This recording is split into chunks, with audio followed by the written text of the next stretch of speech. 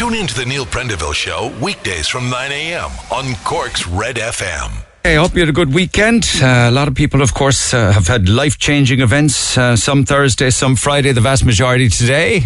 And that is, of course, back to school, and primary schools back in force this morning, for sure. And Luke O'Neill, the Professor Luke O'Neill, makes the front of... not quite sure. I think it's the Mirror this morning. He says that primary school kids should be wearing masks. Now, as we know, secondary schools wear masks. That's the deal, isn't it? It's masks in secondary schools, not in primary. But he's coming out now saying that primary schools as well should be wearing masks. Front page tabloid headline, put masks on all school kids. Of course, we have to watch now and see what happens in the coming weeks, where they're saying don't send your kids to schools if they have sniffles or coughs or runny noses and stuff like that. Oh, it's going to be tough on parents now across the month of September and October, that's for sure. Chaotic scenes apparently in Dublin Airport over the weekend, with lengthy queues, meaning many passengers missed their flights. And a lot of people were saying that the reason for it, of course, was that they just didn't have enough of the security lanes open. At some stage, there was only 2. I don't know how many they have in total, but I'm quite sure they have a lot more than 2. So chaos with regards to people trying to get out, and many people miss their flights. According to The Independent, then, 2 air passengers every hour are being refused travel due to COVID document issues. It's 2 an hour are being refused boarding to Irish aircrafts. On top of that, and that's to do with their documentation. On top of that, of course, you got many people who are missing flights and missing holidays because they can't get their passport. They may be applying for a new one, they might be trying to renew one, or they might have lost one. But if you ever wondered about the figure, how many people actually went into hotel isolation when they came into Ireland? The figure has passed 10,000 in hotel quarantine. Argentina, Bolivia, Brazil, Chile, Colombia, Ecuador and Peru. Those are the kind of countries that were staying in quarantine in big numbers. You know, the 10-day quarantine, it's down now and continues to drop now. The papers also this morning remind us of the amount of people who are in ICU and indeed testing positive. But fair play to Billy Kelleher. He wants a new bank holiday created at the back end of September, apparently, to boost tourism and hospitality. I don't know what employers will feel about it, but I think many people would give that one the thumbs up. Any extra day would be a welcome one. So that's what Billy Kelleher is talking about this morning. Have you ever had a scenario where somebody claimed against you and you knew that it was bogus, or you knew that they were inflating it, or you knew there wasn't an injury, or you knew they were taking the Michael and there was nothing you could do about it because your insurance company just settled and felt it was just cheaper to settle? They say that it's cheaper to settle for 15 or 20 grand because you'd be running up those kind of legal costs anyway in court. Front page of the Indo says that insurance policyholders who suspect they are victims of a fraudulent claim will be able to bypass their insurer and report their suspicions directly to the Gardaí. They are creating a new centralised Garda unit to tackle bogus claims. I'd say anybody who has any kind of an insurance policy that they pay every year would be very much in favour of that. Like, for instance, if it was a set-up rear-ender or a set-up on a set-up crash on a roundabout, those kind of things.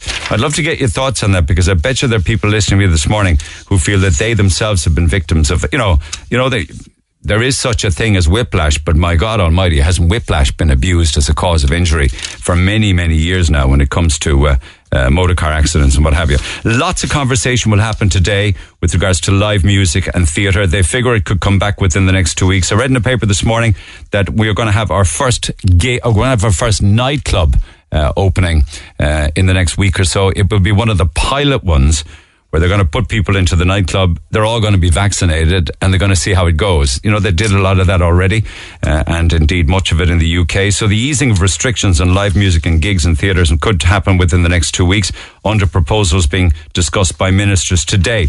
And this is important because the Mail says that if they don't sort this, what's going to happen next is that musicians will move from PUP to job seekers. So they'll see a fairly hefty decrease in the amount of money that they've been given to support themselves over the past year and a half.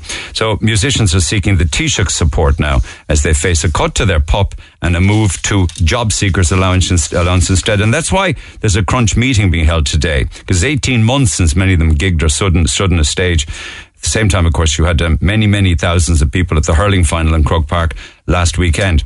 So Minister Martin herself has been front and centre in this, and she says that musicians have waited long enough. She said, I want to see them getting back performing and do what they do best and start earning a living again. Yesterday's positive case is 1,700 with 60 people in, 60 patients in intensive care. Interestingly, that number is down. If you're looking at trying to buy a house, a couple of good examples of the kind of money that properties are fetching on Leaside these days. I may well come back to this later this morning over the next couple of days, but one of them is on Vickers Street in Cork City, and good luck if you can get that kind of money, and maybe people will be bidding and outbidding each other, but it's a one bed, one bath terrace house. It's very, very small, but it's gone on the market for €175,000 for a one bed, one bath. Meanwhile, down in Blackrock, in the old Ursuline Convent, which is a beautiful Georgian mansion, I think it was built in the 1700s for a merchant prince way back in the day, and in the Ursuline Order of Nuns that had it for years. It's apartment blocks now. Well, it's an apartment building. It's a beautiful building. And this is a one bed, one bath. It's 68 square meters, so it's tidy enough. But it's gone on the market now, a one bed, one bath, for 300,000. And I wonder will people be bidding and outbidding each other on that one. But the entrance into your home there is just, and also Blackrock Village, beautiful place to live. 300 grand for one bed, one bath. Many other stories in the papers today. I like to cover stuff that goes on sale and reaches ridiculous amounts of money. I was reading at the weekend that the gun used to kill Billy the Kid in 1881 was going up for auction. It's a Colt single action revolver. And if you're interested in stories like that, it's the gun that Sheriff Pat Garrett used to gun down Billy the Kid. And they thought that it would make good money, but not double what they had hoped. €5.1 million. The gun that killed Billy the Kid. It was a telephone bid, apparently, sold to a telephone bidder in Los Angeles. I wonder if it would still shoot, though. Imagine with a bit of work and TLC, perhaps it would do. But the gun that shot Billy the Kid, selling for €5 million. And if you watch The Chase, which is a super, super show, and you watch the different brainy boxes and know-it-alls, you might know Anne Hegarty, a.k.a. the Governess. She apparently is searching for her Irish roots. And it's great to be able to claim her because her ancestors are from Cork.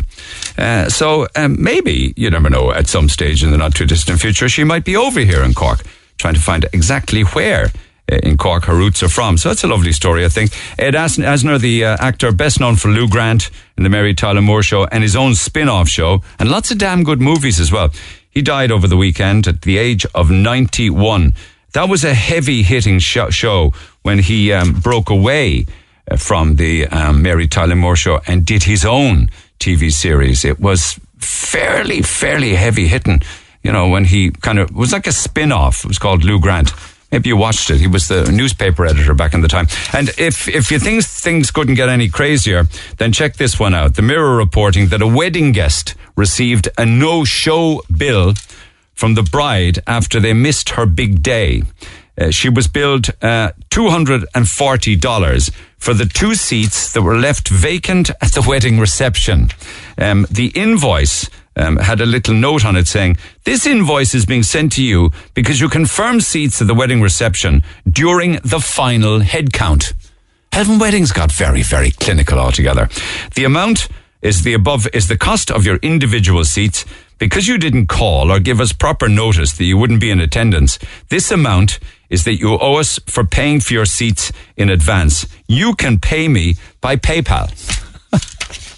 I thought the people that you invite to weddings are supposed to be friends. The end of one friendship. Anyway, you can be sure of that. And also, congratulations, 10 out of 10, well done. A cracking All-Ireland Senior Camogie Championship semi-final eventually went the way of Cork. Reading from this morning's Examiner, when the captain Linda Collins shot the winning point 3 minutes into stoppage time. It was heart attack stuff, and of course they beat Kilkenny and will take on Galway on Sunday week in the final. It'll be Cork's first final in 3 years. So well done to them. So the Rebels on Lee side, this time the ladies did the business. 15 points to Cork, a goal, and 11 points to Kilkenny. Well done. The Neil Prendeville Show. Yes, text 086 8104 106. I just want to mention this story, and we'll come back to it over the next couple of days because it is an inquest into 2 deaths. And I refer to the death of 36-year-old Marie Downey and her tiny little infant son Dara, who died at the CUMH in May of 2019. Many people were very, very sad, and hearts were broken when we heard the story, or what we know of what happened in her room at the CUMH back in 2019. Now, the coroner has set aside 2 days now to hear all of the details and go through all of the witnesses and hear the medical evidence of what happened that led to the tragic death of Marie and Dara Downey. It starts this morning. And just ahead of that, I won't spend much time on it, but just to remind us of what we know of what happened and indeed what's possibly going to happen over the next couple of days. Jamie O'Hara from the Red FM newsroom, Red FM's news reporter. Jamie, good morning. Good morning, Neil. Thanks so much. And I know that it's difficult because, of course, we need to hear what happened in an inquest setting. But what do we know of what happened on that time? Because I know that, unfortunately, Marie had epilepsy and people think she may have had a seizure. So what can you tell us? So what I can tell you is that Marie Downey was found on the 25th of May at CUMH, and unfortunately she had died. Her son was found underneath her, Dara, who was 4 days old. He was taken into care that day in the hospital. However, unfortunately, he passed away the next day, unfortunately. Now, one theory that you mentioned is Marie was understood to have had epilepsy, and the theory is that that's what led to her tragic death, that she might have suffered a seizure in her hospital bed, causing her to fall out and to land on top of the son. And the post-mortem results haven't been made public, so that's what we're expecting to hear over the next 2 days. And following the incident, 2 reviews also took place into the death of Marie and Dara, one by the South West Hospital Group and another independent review by the Department of Health. And we're expecting to hear the recommendations of those reviews over the next few days to do with patient care, communication, the history of the patient, and the like. And also, I think part of that review looked into whether they needed any new protocols in relation to, say, the care of pregnant women with a history of epilepsy, right? Yes, absolutely. And as far as I know, one of the recommendations was that an advanced nurse practitioner or a specialist with experience in epilepsy would be working in maternity hospitals throughout the country, not just in CUMH, but all over Ireland. And I think I may have read somewhere where they were saying that at the time of this awful tragedy, 3 nurses were caring for 31 patients at the time of the death of a death in the hospital. So again, we're back to, because we've been hearing a lot over the past few days of issues within hospitals in Cork, where a lot of it has to do with staffing levels and not having enough, and those that are working in hospital settings are overworked. So it'll be interesting to see if that's referenced in the inquest as well. It was also said that she may have been breastfeeding little Dara at the time.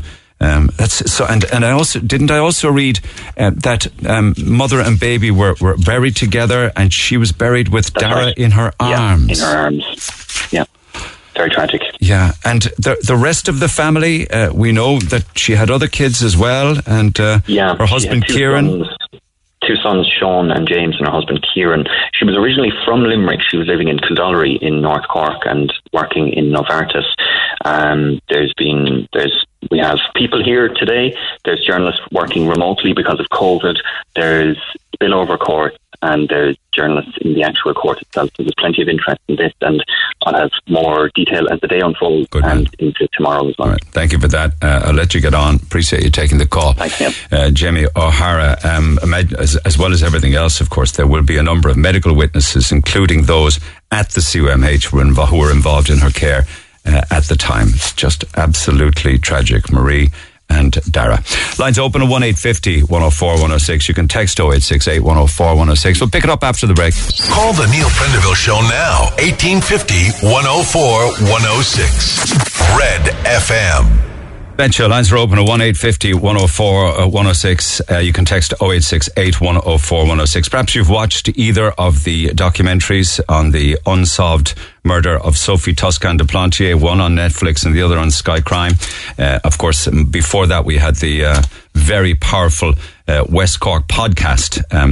To be honest, there's an awful lot of interest again in the unsolved death of Sophie Toscan de Plantier, and a lot of it has to do with a completely new generation of people who were very, very young, and some not even born when it happened 25 years ago down in West Cork.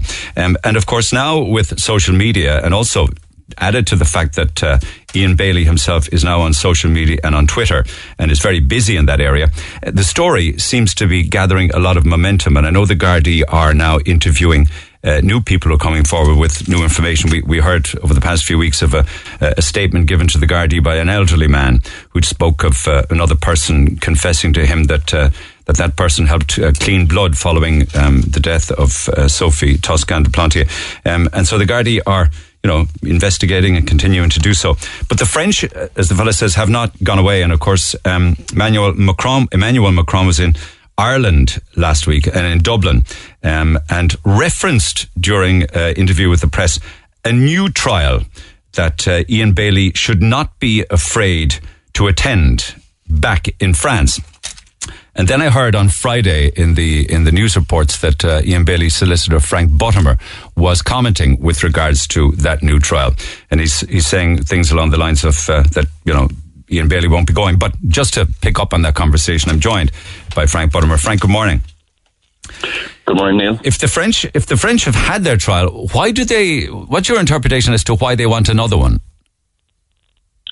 It's their system of, let's call it justice for the moment, Neil, in France, where if you're tried in absentia, in other words, where you don't turn up, the case can go ahead, and they then have this curious provision in their law which allows somebody who is then either returning on a voluntary basis to deal with the matter, or arrested on foot of a warrant and brought back, the condemned person, as they call them, has a right to seek a further hearing of the case. It's most bizarre, but it's got to do with being tried in absentia.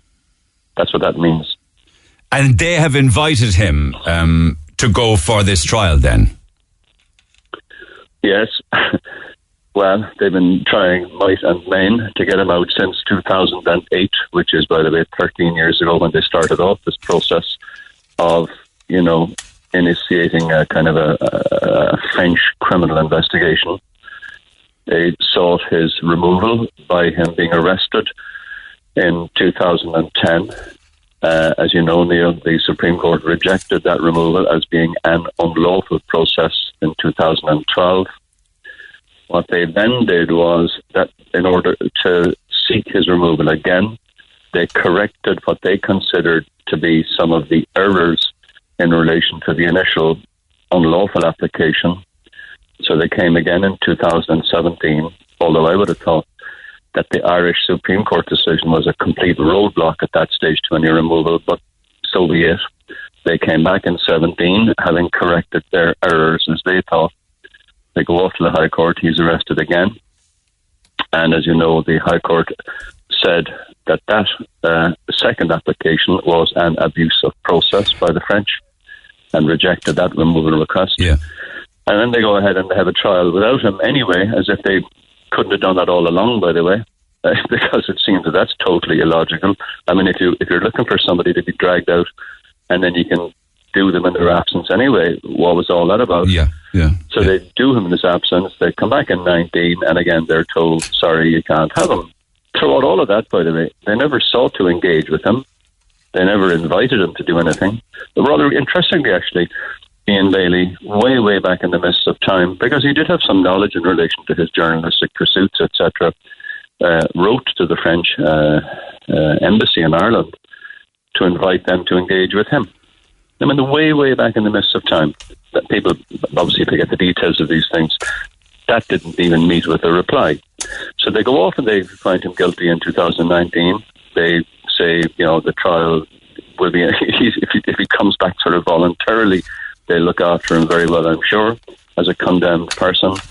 So, like, the whole thing is just, it's for people to try to follow it, it's almost unimaginable. But anyway, there you are. Yeah. So, and again, with regards to the Supreme Court in Ireland and the High Court saying that he couldn't be extradited, that's his saving grace, really, because the Irish government actually were representing the French, weren't they? The Irish government wanted him sent, didn't they? No. The Irish government, well, it's actually the Minister for Justice or the Department of Justice is technically the agent of the foreign requesting authority. It isn't a question, Neil, that they wanted something to happen, although I must say to you, they put their shoulder to the wheel to get him out in 2010. They saw that he would be put into custody. They refused his right to appeal to the Supreme Court when he was deemed by the High Court judge to be entitled to be extradited. So right back then, they were really going at him. Latterly, however, in 2017 and 2019, acting as agent, which they have a legal obligation to do, they did not appeal. So the the Minister for Justice, ergo the government, has accepted thanks be to goodness, for us as a democracy and a functioning, country with a justice system, they decided rightly to respect the decision of the Supreme Court, and they did not seek an entitlement to appeal. It's an obligatory thing. If we looked for some, French national or some such person to be removed from France to face a trial in Ireland in proper circumstances, there's a reciprocal arrangement between countries under the European arrest warrant system, which creates an obligation, in effect, to make the application as long as the paperwork and the processes are essentially correct. And then it's a matter for the court to determine what's to be done. So it's a function more than a desire, if you understand me. Yeah. But will we ever reach a point where I mean, would it ever suit to have a full trial, where everything was heard and all of the evidence and all of the whatever forensics were there and all of the witnesses have a proper say, and you could put on proper representation and defence? Where might this all occur? France. Absolutely not. Again, I don't want to bore your listeners to death with the technicalities of these things, but I can give you a detailed, comprehensive explanation as to why that would be a Frankenstein monster of a trial, if you want, but I don't want to take up your time. You're saying that it would be a fait accompli regardless of how well you wanted to conduct it? Absolutely. It's all I've long since predetermined, and proof of the pudding. I mean, back in, I think it's about 2017, when we kind of had a fair idea that the French were going to go at him after their second extradition attempt failed, I was asked something about the case, and I just said, forget about any idea that he would receive any form of fair hearing in France, which of course proved to be the case. No, it's a non-runner. By the way, Ian Bailey constantly said, prosecute me in Ireland, of course, which is the venue of the offence, where all the witnesses are, the evidence is, our standard of criminal trial is, etc., etc. But of course, that never could have happened, because, I mean, let's get real here. As far back as 1996, believe it or believe it not, 1996, on a phone call from Pendon Police Station to the office of the DPP said there isn't enough evidence. Yeah. That position was repeated in 1990. There's no evidence, in fact. I mean, let's get, again, real. So you're saying that Ian Bailey would have been happy with the criminal trial and would have been happy if the DPP had decided to go ahead with it? Absolutely. Long since. And it wouldn't have got to a jury. A judge would have withdrawn the case from the jury. Whereas the French use the alleged confessions, which, of course, your side and Ian Bailey deems to be black humour, and the French used Maria Bailey's first testimony, and the French used the scratches on the hands and things like that. Yeah. I see, like, the point about that, not to get too technical, those so-called items of evidence are all things which would have been properly challenged before a jury and demolished, by the way, in Ireland, where we have a filtration system, which is the criminal trial. In France, there is no filtration system once the case gets to trial. The filtration in France occurs at the very, very beginning of any criminal investigation, where there is judicial oversight constantly from the word go of the police in relation to their conduct of their criminal investigations. That's where their filtration occurs. That's where the thing happens whereby evidence is deemed to be considered to be admissible or not. And all of that process happens over there at the earliest stages. that process happens here ultimately in a criminal trial. Once you get to a criminal trial stage in France, you don't have the filtration that you have to protect yourself. Yeah.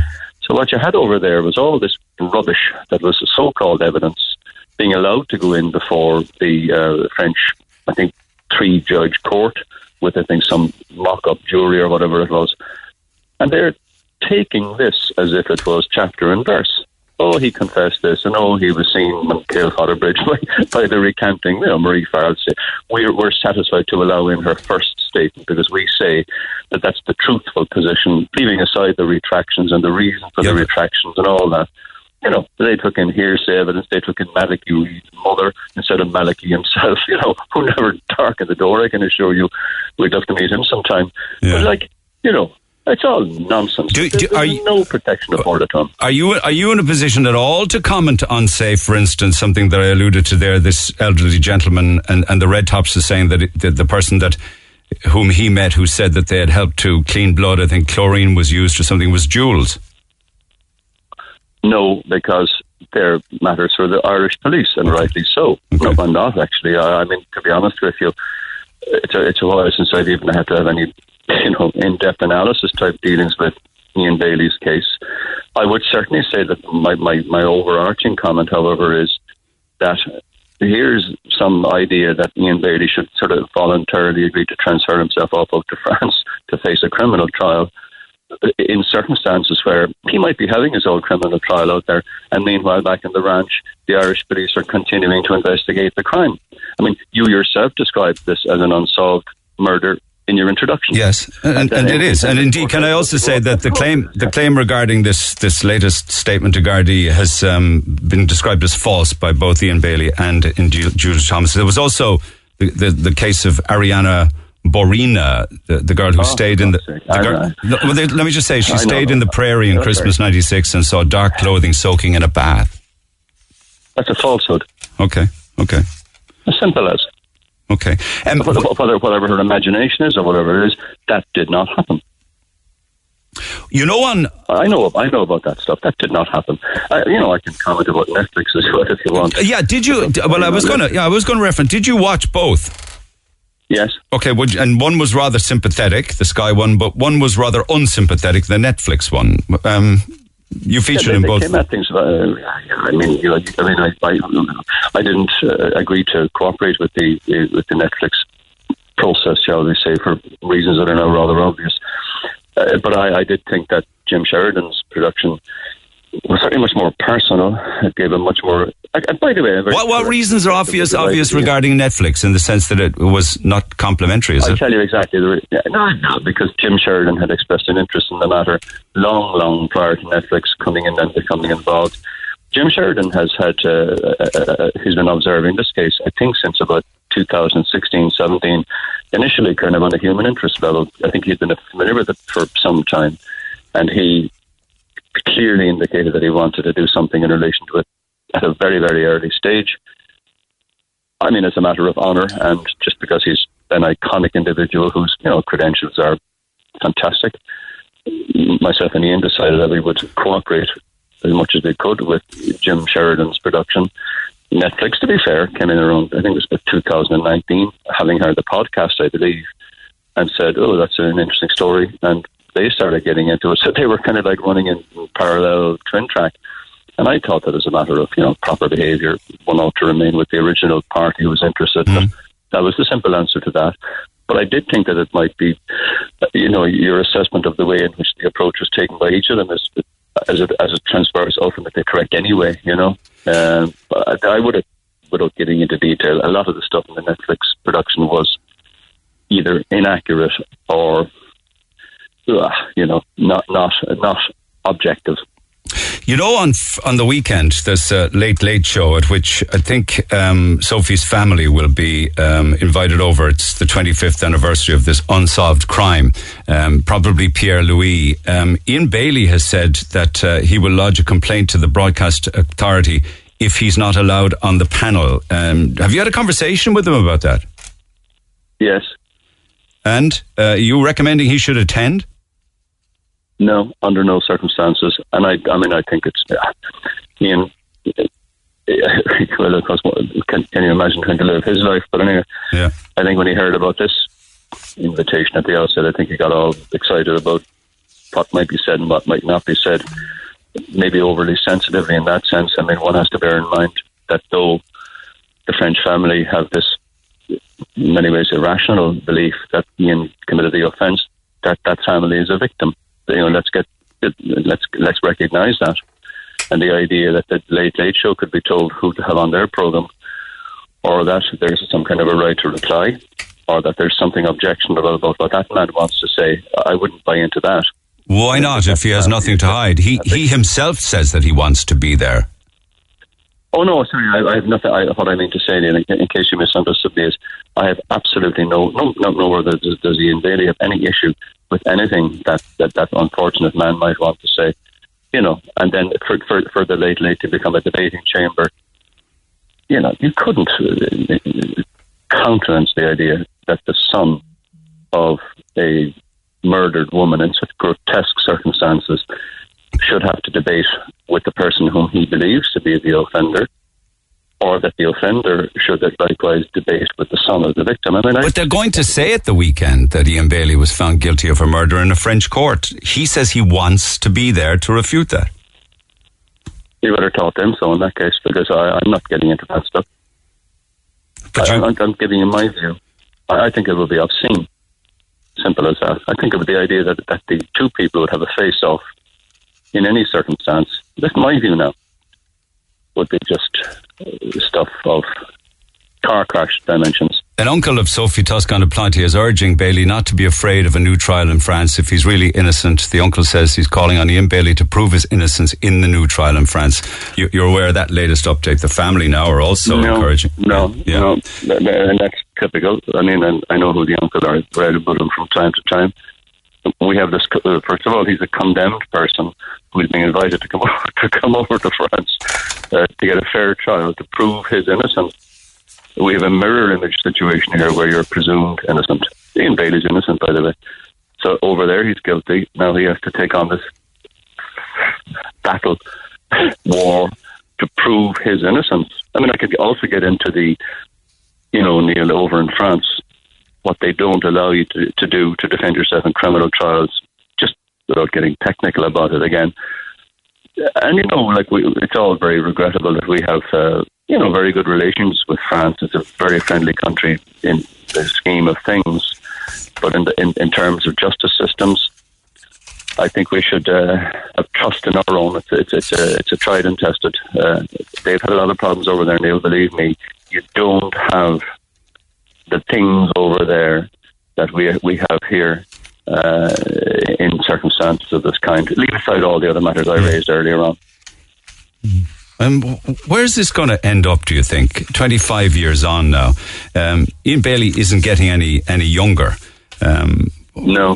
What's... Well, he's going to carry it to the grave, unfortunately, as we all are at us. But Neil, how long are you doing this case yourself, even? Since 96. 25 years, I suspect, absolutely. I think that the next potential battleground was hinted at by the President of France, where he erroneously said, by the way, that the Irish and French courts have this kind of window of opportunity to sort things out.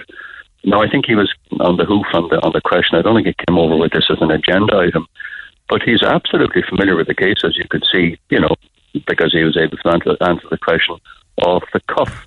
He erroneously, however, said that the Irish courts had a role in this matter. The Irish court's role in this matter is at an end. The Supreme Court, backed up by two following High Courts. So what is he saying? Is he saying that he's hoping the Supreme Court will reverse their decision not to send him? No, he's erroneous in that. That's what I'm saying. Anthony maybe realised that he was in error about that, because the Irish courts are finished with this case. What I think he's really saying is leave aside his error, and that's understandable. He's, I think, saying we might be off to the European Court. That's France versus Ireland, because you guys, through your court system, are not recognising what we have done in France. Therefore, we'll see you on a bigger stage, perhaps. Of course, the difficulty with that is we have this little, Irish common law system, which is the only outstanding, system of justice under the common law in the European community, European Union. and all the other crowd have a different setup. And we got a very, very big beast there in the Republic of France versus ourselves. So you just wonder how the thing might meander along over there. That's a distinct possibility to which the Irish state will have to apply its mind, because Ian Bailey will then just be a kind of a side show. It's a case that happens to be about Bailey, but the contest now is possibly France v Ireland, where Ireland will have to go over to the European Court, possibly, and stand up for what it has done. And by the way, what an own goal this has been from day one. The French prosecution only could occur because we voluntarily decided to give the French our police file way back in 2008. That was an option that we exercised. We didn't have to give that file to the French. We gave it to them. And this is now the natural consequence of this whole disaster. We've done this to ourselves. Yeah. Would all of this have been resolved much sooner? I'm just thinking, it may sound bizarre, if both the French side and the Irish side, as in you and your team and the French team, came together and Ian Bailey could have been ruled out with the lie detector test. To the extent that lie detector tests are regarded as being, an acceptable form of investigation tool, I don't think they are. They're certainly not recognised as being evidentially reliable. Okay. But, I repeat, Ian Bailey voluntarily wrote to the French embassy so far back that I can't remember when to say, I have some information, or I'm available to meet you, or whatever the case might be. First time I met the French investigation team, which I did, by the way, was when they came into my office in, I think it was about 2010 or 11 or something, to interview Jules Thomas. And I sat there with them for hours and hours. And there's crowd all over from France, detectives and everything, 2 Irish police, translators. And they're interviewing Jules Thomas, and she decided to be agreeable to interview because we all knew what was going to happen in France, sort of eventually or potentially, because at that stage the High Court had ordered him to be extradited. So I'm sitting there with all these people in the office for, I must say, about 5 or 6 hours. And Jules was telling them all the stuff about why they're wrong about this and why they're wrong about that. I sure they had absolutely no interest in it. None whatsoever. I don't think they even introduced whatever she had said into the trial in France. So, I was looking at this carry on, being translated from French into English. And I have the couple of the French myself, which they might have known at the time. And I'm saying, what is this absolute whitewash exercise all about? Yeah. So, the engagement is... It's pointless. So will it be, just finally then, will it be the Irish Garda investigation that could move this on? These new statements, the new witnesses that are coming forward? Absolutely. Yeah. And are you prepared for the Gardaí to come again and send another file to the DPP? I wish they would. Yeah. And, it's a crime that remains to be solved. But of course the whole point is, let's say that the light was cast upon some French national, let's say, and we had to go off over, because let's say we had a genuine situation where there was a genuine French suspect. Let's say now, do you think that we'd get the mutual assistance or cooperation from them that we willingly gave them back in 2008 and afterwards? I don't know. Absolutely not. Oh, you could take it to the bank, Neil. They wouldn't, because they'd reply by saying, well, no, sorry, we have a guilty man over here. How unjust would that be? So it's to the Irish investigation that we should be concentrating more of our time. New statements, as I say, people that perhaps are coming forward after the 2 documentaries, and you would welcome all of that. I wish it would happen. Okay. As a citizen, I said it to the newspaper the weekend. This is a stain on our national, character. Not that any Irish person or any Irish resident necessarily committed it, but just the way it evolved.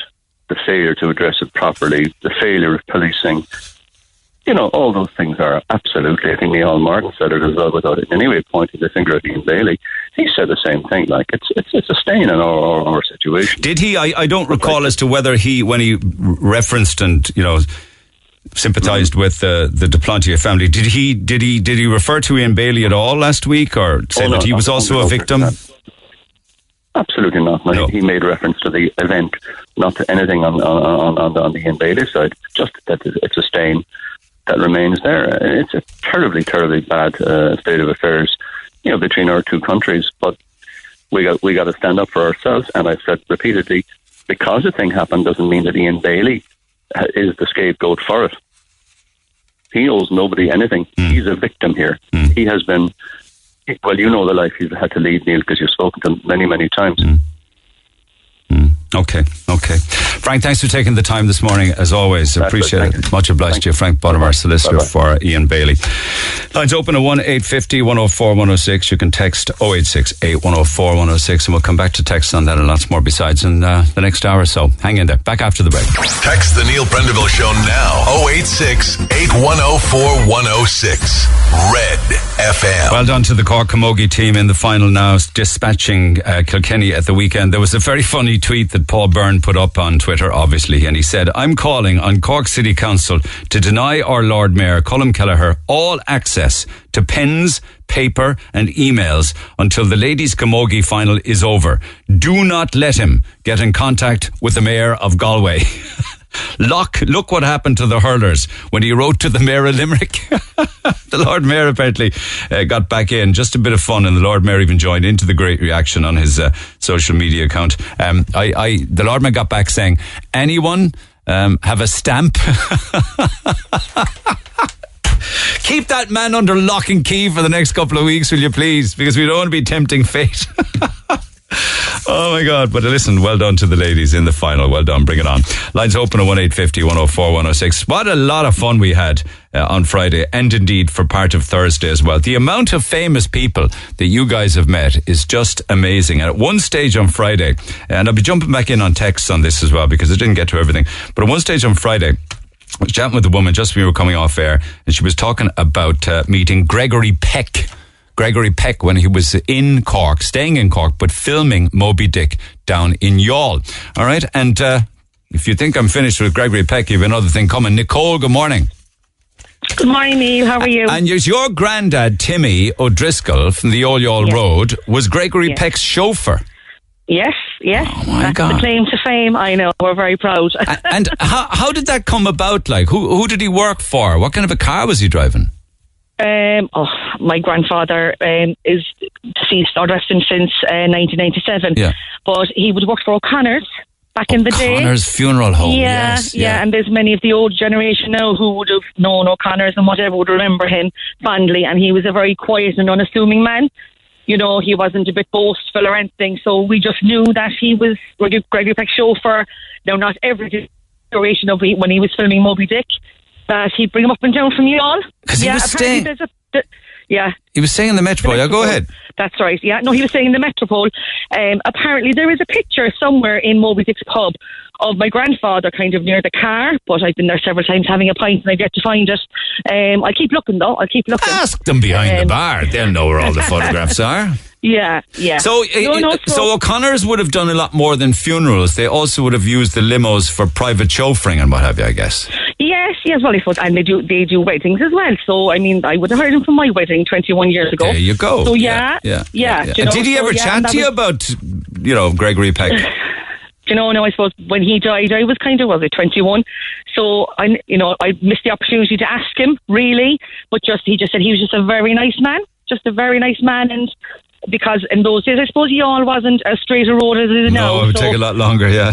Yeah, but my grandfather loved driving. He drove all parts of the country that, those days, I suppose, cars weren't at everyone's disposal, so he just loved every bit of it.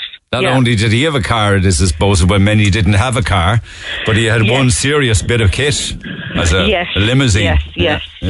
Lovely story. Yeah, lovely and just on my story. own note there as well, just a couple of years ago, I met Dolores O'Riordan at a family wedding in Limerick, and she was just the most lovely and quiet, unassuming woman. Met her at reception, and we just had a nice general chat. The O'Riordan family are from Cork, and we got so involved in the conversation. She was admiring my dress, and we were chatting away. Yeah. But I didn't want to ask her for a photograph because it was such a relaxed conversation, and she was so lovely. Were you surprised at how lovely she was? Yeah, because I I would have always loved the Cranberries, but I would have thought she was a bit like rock and roll and wouldn't engage in normal conversation, but she was really so, so lovely. Well said. Yeah. Well said. Can I ask you a question? Somebody's texting here wondering, did your grandfather have a nickname? Was he known as the Dean? God, not to my knowledge. You want to go away and check that and find out if it is, because there's just somebody here saying that they knew your grandfather and he was known as the Dean. It might be something you want to investigate in the old family tree, and then we can work out as to why he was known as the Dean. Right, yeah, very good. And did it come with a funding pack or something, or loads of money or something? Yeah, I have no idea. I don't know. Oh, very good. I'll try and find that out. Yeah. All right, that's a bit of research. Off you go, Nicole. Take care. Cheers. All right, bye. Have a good day. You too. Just on that topic, actually, met Colin Farrell in the A&E Christmas Day 2014 in Dublin. Boots fulls of toys for the kids he had, going around the wards, chatting to kids and parents. No media, no one would ever have known. I cooked for Stephen Fry secretly for his 50th birthday party, organised by his sister, says Rashid. Billy Connolly was there, Kevin Spacey as well. Full list of heavy-hitting A-lister guests. At the end of the meal, Stephen Fry came to the kitchen and invited me to join the party. He picked up a bottle of cognac on the table, filled up the glass to the top, and said, "Please be my guest. Come enjoy the party." What an amazing man. I had the best evening ever. There's another lovely one here, actually, with regards to people that others have met. Including Larry Hagman in Heathrow Airport. He was at the Aer Lingus desk. I found out that he was on the Late Late Show that weekend. Lovely man, got his autograph, such a presence, and of course he had the big famous Stetson hat on. And 2 or 3 more. I met Beckham and Alex Ferguson one summer. Ferguson was a bit abrupt, but Beckham was very polite. And then there's loads of other ones, including Michael Caine. Just finally, Michael Caine. Met Michael Caine in Dixon's Bond Street in London. Nobody would approach him but me. And his reaction when I approached him was, he said, "Feck me," he said. "I thought no one recognised me." Lovely man. Very down to earth. Text 0868 104 106. Pick it up after 10. I'm Rory. And I'm Valerie, and you can join us for the very best in local, national and international sport every weekend on the Big Red Bench. That's the Big Red Bench, every Saturday and Sunday from 6 on Cork's Red FM. Get it off your chest. Call Neil Prendeville now. 1850-104-106. Want to Red just FM. catch up on some texts and emails. Back to calls then. Thank you. A chap got in touch with me over the weekend saying, "I'm sending you this email so you can tell your listeners to expect not 1, but maybe 4 very high-level hurricanes this autumn. I've studied world weather for the last 35 years. And now with global warming, I can tell you we will have some really intense hurricanes coming our way and some very high snowfalls. The temperature of our planet is now up 1.77 degrees. Thank you for that. Makes for interesting reading. Clearly, we don't want your predictions to come true, but let us see how weather will change as we go through the coming years. A lot of fun on Friday. One of the calls Friday actually to do with Shane McGowan buying for the pub down in the Ivy Leary, an early morning house back in the day. And then we were wondering where were the early morning houses, and we couldn't list them all. Lovely text here says, Charlie's on Union Quay was an early house. The Riverview on Union Quay, the Ivy Leary, the Raven, the Port Bar, Charlie's, the Welcome Inn, the Haven, the Mutton Lane, Snotty Joe's was the early morning pub on the South Main Street where Ziggy's is now. So thank you to all of you guys who texted those various early morning houses. And I don't know how many of them are left now. Very few, if any at all, I'd say. Are there any left at all now? Be interesting to find that one out. I know that Jim McKeown wrote a beautiful piece of prose on early morning pubs in Cork, and I might get an opportunity to read those out. A lot of other texts on different topics of conversation. One, isn't it amazing that our national media continue to still lead with Afghanistan? I guess all is okay now on the home front.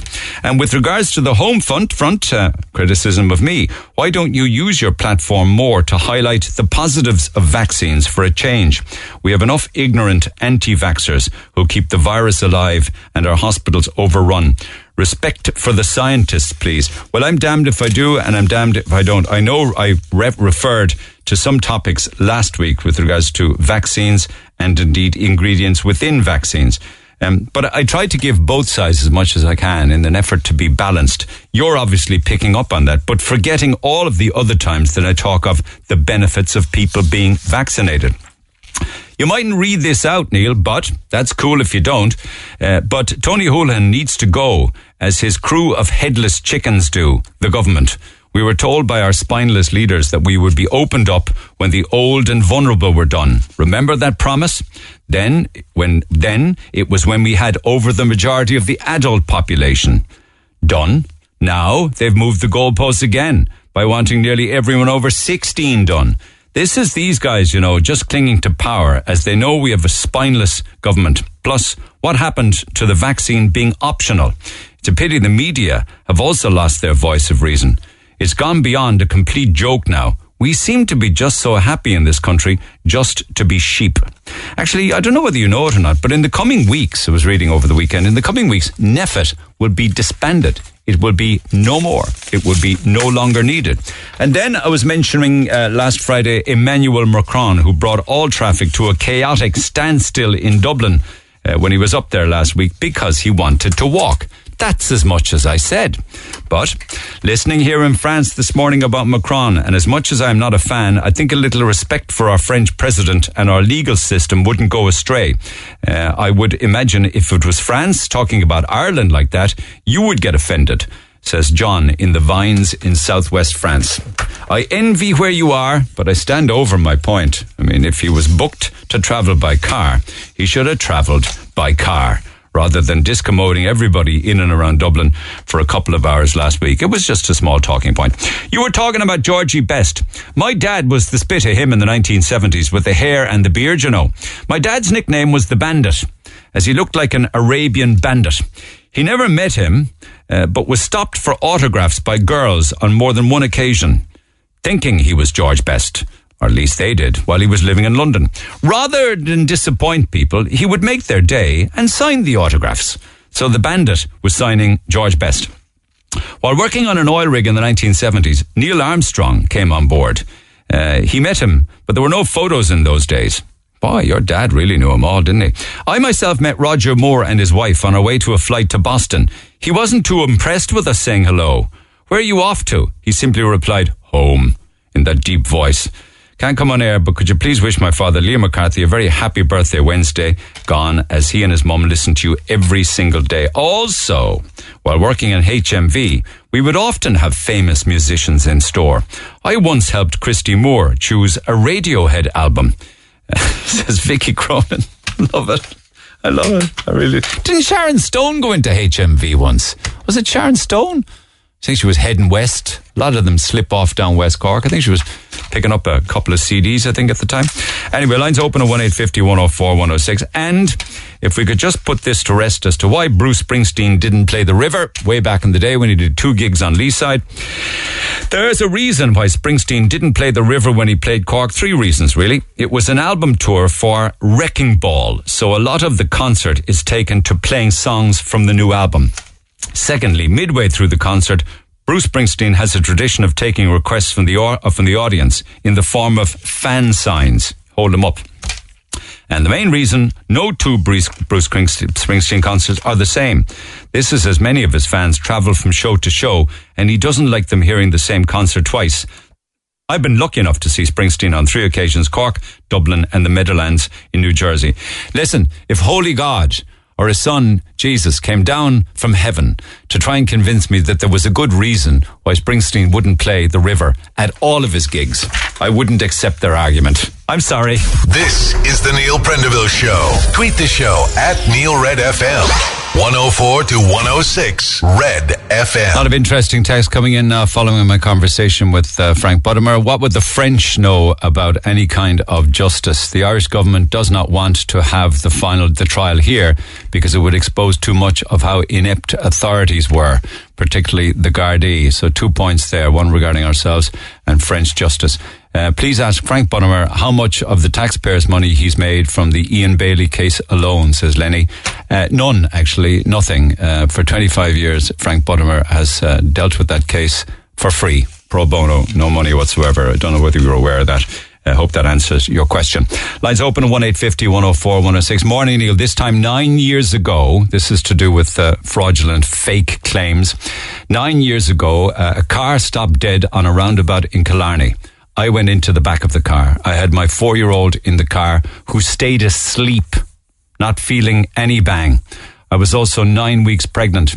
He screamed at me, got out, was walking perfectly, but as soon as the Gardaí came, he started limping. He then went on to claim €23,500 for his fake limp. Keep those texts coming. Text 0868 104 106. Wow, I tell you something. Cork people amaze me. Firstly, I gathered from last Friday and Thursday's programme that we are all over the world. We love to travel. And when we travel, we love meeting people. And by and large, Cork people are not a shy race of people when it comes to approaching the famous or celebrities. And the stories just came rolling in. It was absolutely wonderful. Lots more that I didn't even get to, including Kevin Costner. But just ahead of that, Maria, good morning. Good morning. Is it Marie or Maria? My apologies. It's Mary. Mary. There's three of them. Okay. So Mary met Jackie in Wicklow. I did. What were you doing up there, and what was Jacqueline Kennedy doing there? My uncle was the butler for Rossborough House, and I was on holidays with my cousins up there. And I think it was 1962 when they came over, and she arrived with her entourage, and there was a famous lady designer with her who designed a car coat in Kelly green colour for her. And we were all lined up on the steps of Rossborough House. What was Rossborough House? Was it somebody's home? Oh yeah, Rossborough House is famous house, and Sir Alfred Byte owned it. Do you remember the IRA went in? They robbed all the paintings. Yeah, locked up they tied up my uncle and my cousins at the time. Yeah, but he was a diamond. He had diamond mines in South Africa. Sir Alfred Byte. That's how he made his money. So he owned Rossborough House, and she was brought out to meet them. And she had this famous Dublin clothes designer. I can't recall her name. She came with her. She was after making this car coat in Kelly green colour for Jacqueline Kennedy, and she was wearing it at the time. How old would you have been? 8. I'm giving my age away now. And you met her. Was she staying there with the Bites? Is it? No, she wasn't. No, she was invited to visit them. She was. I suppose there was a meal involved. I'm not sure, as I was so young at the time. But she came with her entourage. And you must have been in awe of her beauty and her style, though. Oh, absolutely. And one of my cousins had a bandage on his finger, so she stopped and she spoke a bit longer to him and asked him what happened to his finger. And she was very, very nice. That's all I can remember about her. But it was just a beautiful coat she was wearing. And was it the case that was it your uncle or your granddad was the butler? No, my uncle was the butler there. The butler for a long, long time? Yeah, for a long, long time. Yeah. Wow, that must be an amazing job. Well, he was the butler in Lismore Castle in County Waterford first. Wow. He must have been good at his job. Oh, he was excellent, yeah. And he worked it for some time then. He worked for Lord Ivy, the Guinness heir in Dublin. Your granddad should have written a book. I'm dropping some names now. You are. He should have written a book, Mary. Oh, for goodness sake. Did he ever tell you who he met, like at Lismore Castle? They were probably coming and going all the time. Oh, yeah. But we took no notice because we were children, I suppose. We spent our childhood playing around Lismore Castle in the rooms and everything. And we actually had a family reunion, a family reunion about 2014 it was, for our family, because my uncle that was a butler there, my other uncle worked on the farm, and the Duke of Devonshire in 2014 allowed us to go down, the whole lot of us down to the castle, and they showed us around and gave us tea and coffee with the whole run of the castle. Our American cousins and everything, they were all in awe of it.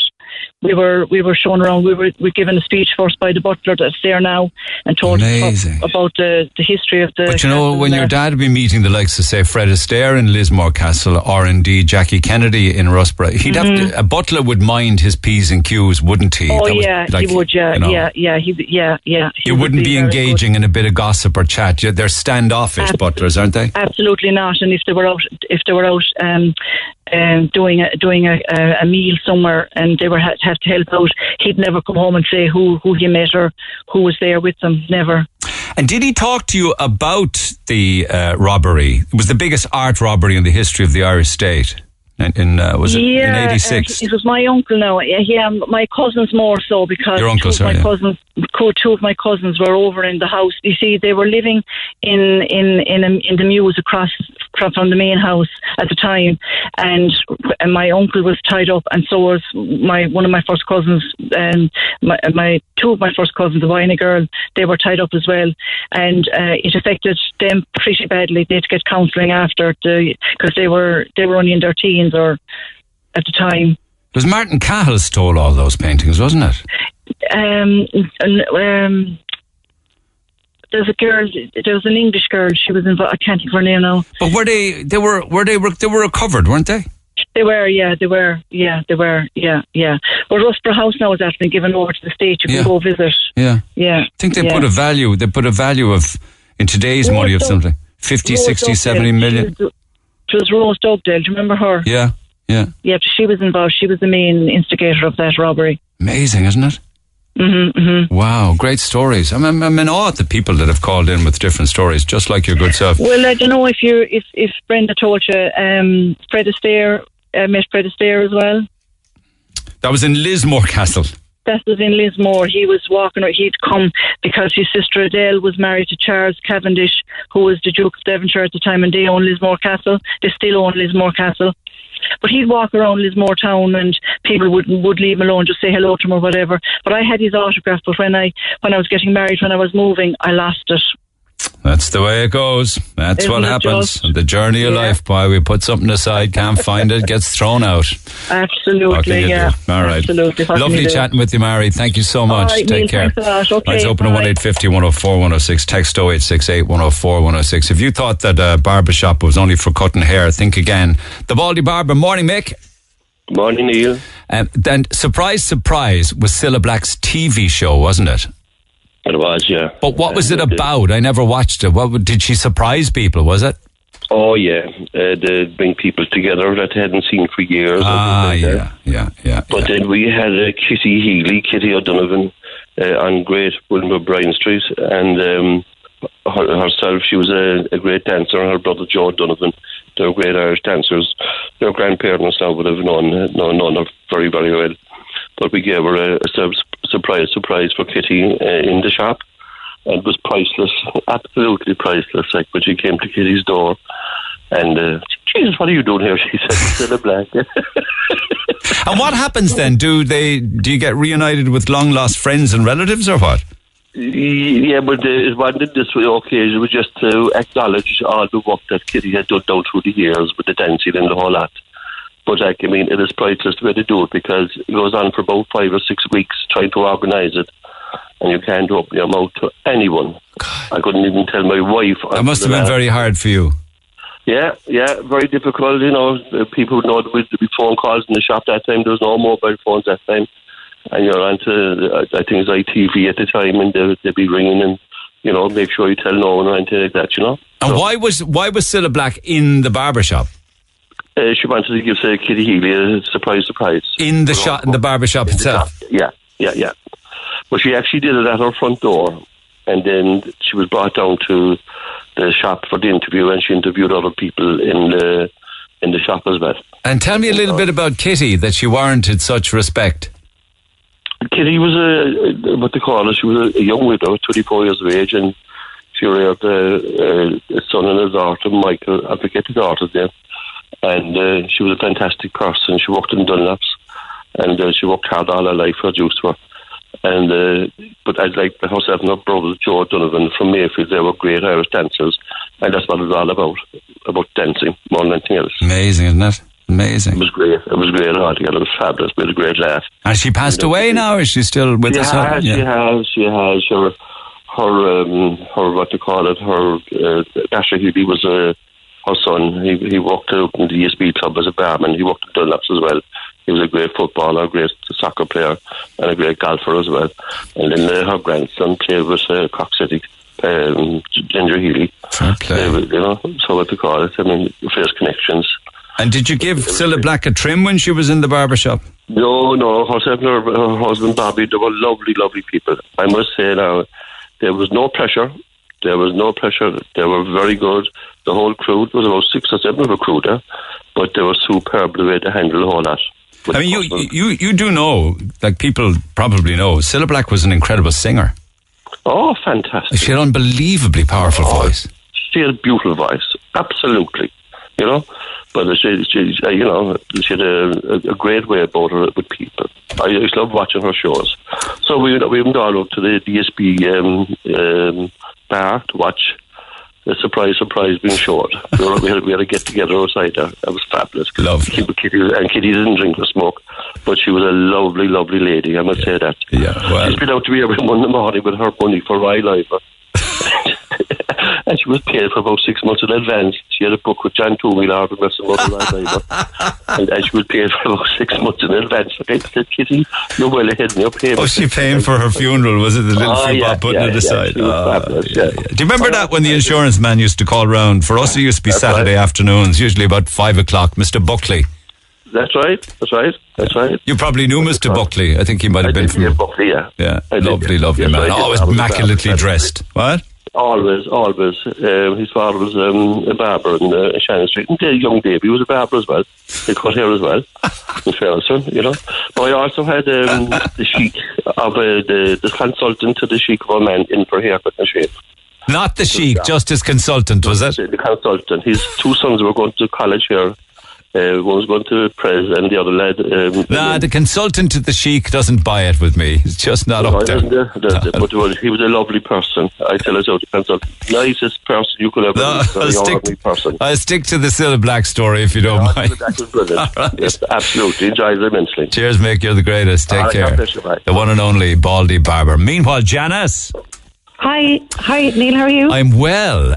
You lived in Boston, right? We did, yeah. Okay. How long back are we talking about now? Oh, God. It was about 20 years ago, I'd say.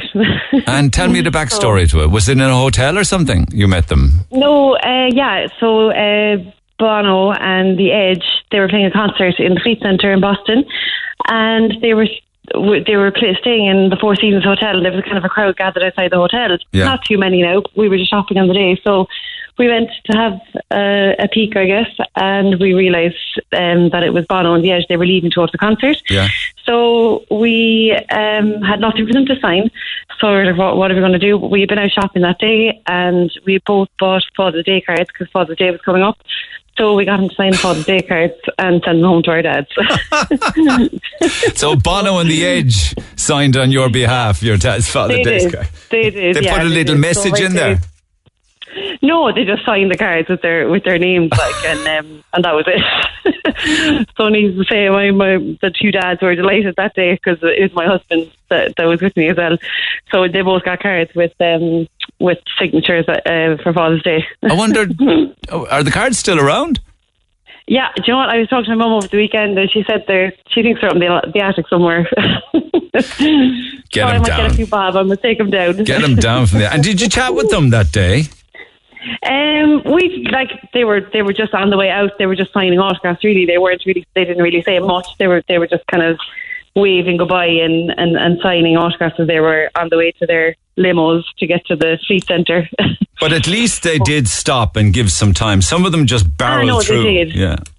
Yeah, no, they were very nice, and they were waving and you know, they were very nice, like, but they were just on the way to the cars to do the concert, like. So we actually didn't even have tickets for the concert. We went that night and tried to get tickets off the Scouters because we were like, oh, we have to go now. So we went and we got tickets off the Scouters and we went to the concert, and it was amazing. Yeah, I can well imagine. How long do you live in Boston? About 2 years. Yeah. About 2 years. My husband got a job over there, so we decided to go up and head over and see. Well, we actually went over in a J1 first, and then he went over as part of his college course, and then he got offered his job permanently then after he finished college, so we upped and left for a couple of years. Yeah. It was amazing, a great experience, I must say. You liked being there? Yeah, we loved it. It was actually Boston. It was like home from home, really, because there was so many Irish people living out there. Yeah. And I was working in an Irish bar, waitressing, so we were all like one big happy family. It was just brilliant. We loved it out there. Really good. And then what encouraged you to come back then? I guess, well, I suppose visas. My husband had a visa to work out there as part of his job, but I had a visa just for 2 years, and I kind of didn't want to stay. I didn't want to stay legally and stuff because I wanted to be able to come home and have the freedom to see my family because I'm very close to my family. Yeah, I know. So that was really the deciding factor, really. And you haven't regretted that move back or anything, no? No, not at all. No, sure. I have 3 gorgeous kids now, and they're living in Douglas and happy out with life. So lovely. The best decision we ever made. You can't have kids without family behind you, really. You sound way too young to me to have 3 gorgeous kids living their own lives in Douglas. What? No, I'm not way too young, trust me.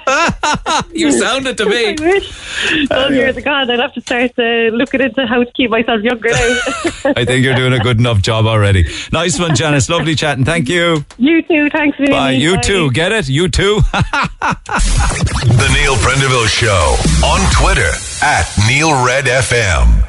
Text 0868 104 106. Staying with the phone lines. Jim Cregan. Jim, good morning. How are you, Neil? I'm good, my man. I was chatting with a fella on Friday who drank away the whole day in the Ivy Leary with Shane McGowan, and Shane McGowan paid for the entire bar. Did you hear that? Yeah, I was listening to it. That's why I rang in. I brought Shane back to Thurles. Shane's parents were in Thurles. I used to bring him from Dublin to Thurles a lot of the time. I was a train gatherer. I was trained for 9 years. So I met Shane. I knew Shane well. Shane was a crazy guy, but he was a thoroughly nice fella. The reason we used to bring him down on the 1815 from Euston to Thurles because it was non-stop. Yeah. And if it stopped anywhere else but Thurles, he'd probably get off. So they used to put him on in the train, make sure the first stop he got off and that. And his father used to always say to me, whatever you do, don't let him near the dining car. But it's all the one because he'd have a bottle of wine in his pocket anyway. So it didn't matter if we gave him a drink or not, he'd drink away anyway, When you were train gatherer, I was saying you could meet 100 stars. I mean, I was sitting, I drank, I walked onto the train with Kevin Costner and I fell off it because Kevin Costner was he was supposed to be actually Michael Collins, instead of Liam Neeson, and he was down in Cork doing his research and that. I never knew that. Is that right? Yeah, he was before he made the film Dancing with Wolves or else Waterworld, he was telling us that he was going to do them. So he was actually doing the research for Michael Collins in Cork around the barracks. He was around Solihull, Beg and that in Limerick and a lot of places in Dublin, but he wanted to travel by train to see the whole thing, and he came down. He was going home one Saturday morning and they had it all lined up for him ready that we get him onto the first class carriage with no one knowing, but he missed it to turning into the into Kent Station. He went the wrong way, so he was queuing up like everyone else, just queuing up, and no one noticed him. But we picked him out anyway. Before long, of course, there was a crowd around him, but he was thoroughly nice fella. This is like 20 years ago, isn't it? Oh, it was years. It was. I mean, it's longer. I've gone out of Israel 20 years. I'd say it was around. It was just before the Michael Collins film. 18 months before it. When was that? Michael Collins might have been the early 90s then, maybe. But why didn't Costner get the part? He did get it, but I think he actually passed it over to Liam Neeson.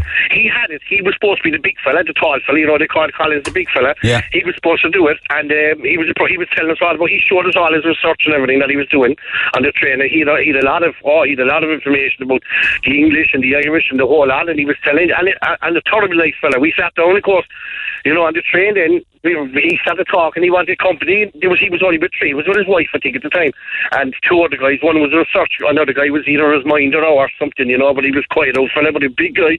But of course, we sat down before we do it. I was actually just being a passenger up to Dublin on that morning. I wasn't working, but because I worked for Irish Rail, I was on the train for free. And all the fast class.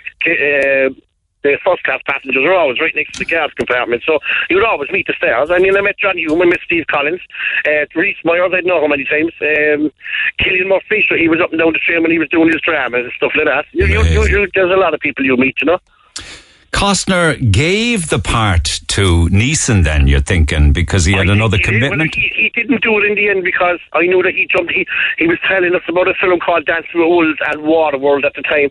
I don't know, did he give it or what happened, but he didn't take it anyway, that's a certainty, But he was very open and very nice. I'm kind of glad he didn't take it, because Liam Neeson is superb in Michael Collins. Yeah, listen, he was brilliant doing his job as well. I mean, if anything, he was perfect for it. But he was telling us he was picked because he had to be, Costner was very tall, big tall man, and he was acting because he was a tall guy, and and like that, he was lashing out wine in the beer. I walked onto the train and fell off it, but a nice fella like that. John Hume was a terribly nice fella. Talking to him in the first class, he was down doing something here, and he was actually in Limerick, because when I met him in Limerick Junction back to Dublin, and terribly nice man down to earth. Damon Dunphy then, who was always trying to dodge onto the first class for free, and the breakfast for free as well. Anything is connive out of anything, I had a list of people who I was listening to them all. I was thinking, geez, I met him. I was thinking, oh my God, how many? Yeah. But Shane McGowan's story was brilliant. Shane was telling us about how he was a little bit rude to Sinead O'Connor one day in the backstage somewhere. She gave him a knee where the sun don't shine because he couldn't go to the loo for a week. But I tell you, he was an awful. You have the inside track. You have all the dark secrets. His father used to ask us, so he'd get off and tell us, whatever you do, don't let him drink into the first class. But he'd have a bottle of wine anyway, and he'd open it, But he was telling us about he had a bracelet on his hand. He used to take it off and make everyone to wear it because it was Phil Innett's bracelet. And Phil Innett's manager gave it to Shane McGowan when Phil Innett died. He thought it was a sentimental thing. Oh, yeah. But but there was one time, there was a train guard got on. We were on it without the tourists, and the guard used to cross over that thing, the freight, and he got on. But the train guard, that was another train guard to me, was just making a statement that he met your man from Cannon. The guy, I think he was Ironside as well, the guy that was on the star in that film, that show. But he was talking anyway that he met this film star years ago. Raymond Burr, is it? Raymond Burr, the actor. That's him, yeah. Yeah, no, he wouldn't have been Cannon. He would have been Perry Mason and Ironside, wasn't it? That's Ironside, that's what it was, Ironside. Yeah. And he was telling him that he was in the dining car as a boy years ago, and your man gave him £5, as a tip, and it was huge. But as he was saying it to Shane, he was just saying it like that I was a celebrity that he met years ago, and you're the only Shane took it up the wrong way and thought that everyone used to get money off celebrity, so he took out a big ball of money out of his pocket, and it just taken out, it fell out the elastic, and it fell all over the dining car, and he said, "Here, just take what you want."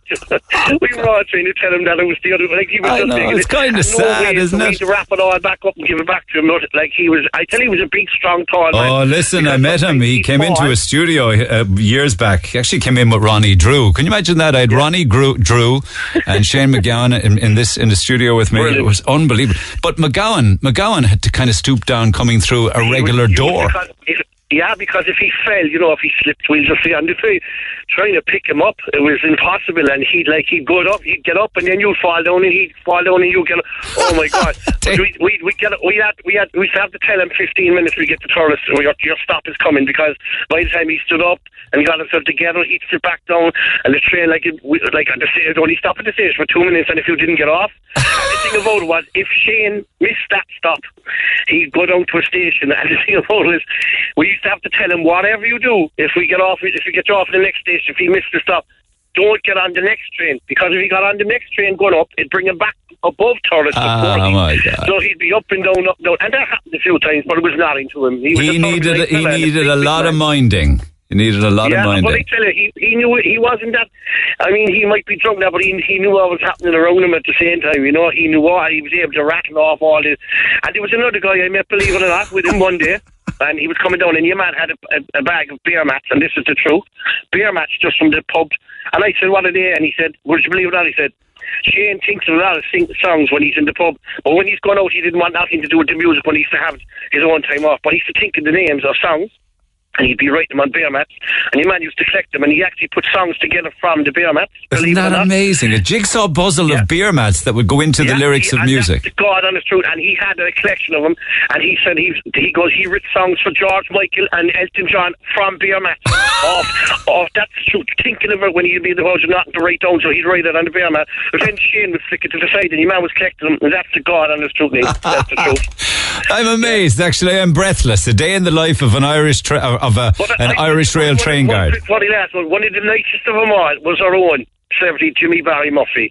Because you get on the train with Jimmy Murphy, you'd walk on, but you'd fall off. Because he got everyone, if the Cork team were on it, everyone on the train drank. He was a star, and he still is. But an awful nice fella. He made sure everyone in Irish Rail, or any staff, or anyone, you might be just off duty or whatever, at that time maybe you could kind of have one or two. Yeah. But you'd walk on with him, but you would fall off, but you'd remember that, he's Jimmy Barry Murphy. I hope that Jimmy Barry Murphy takes that as a compliment. I'm sure he will. And it is a compliment. Terribly nice fella.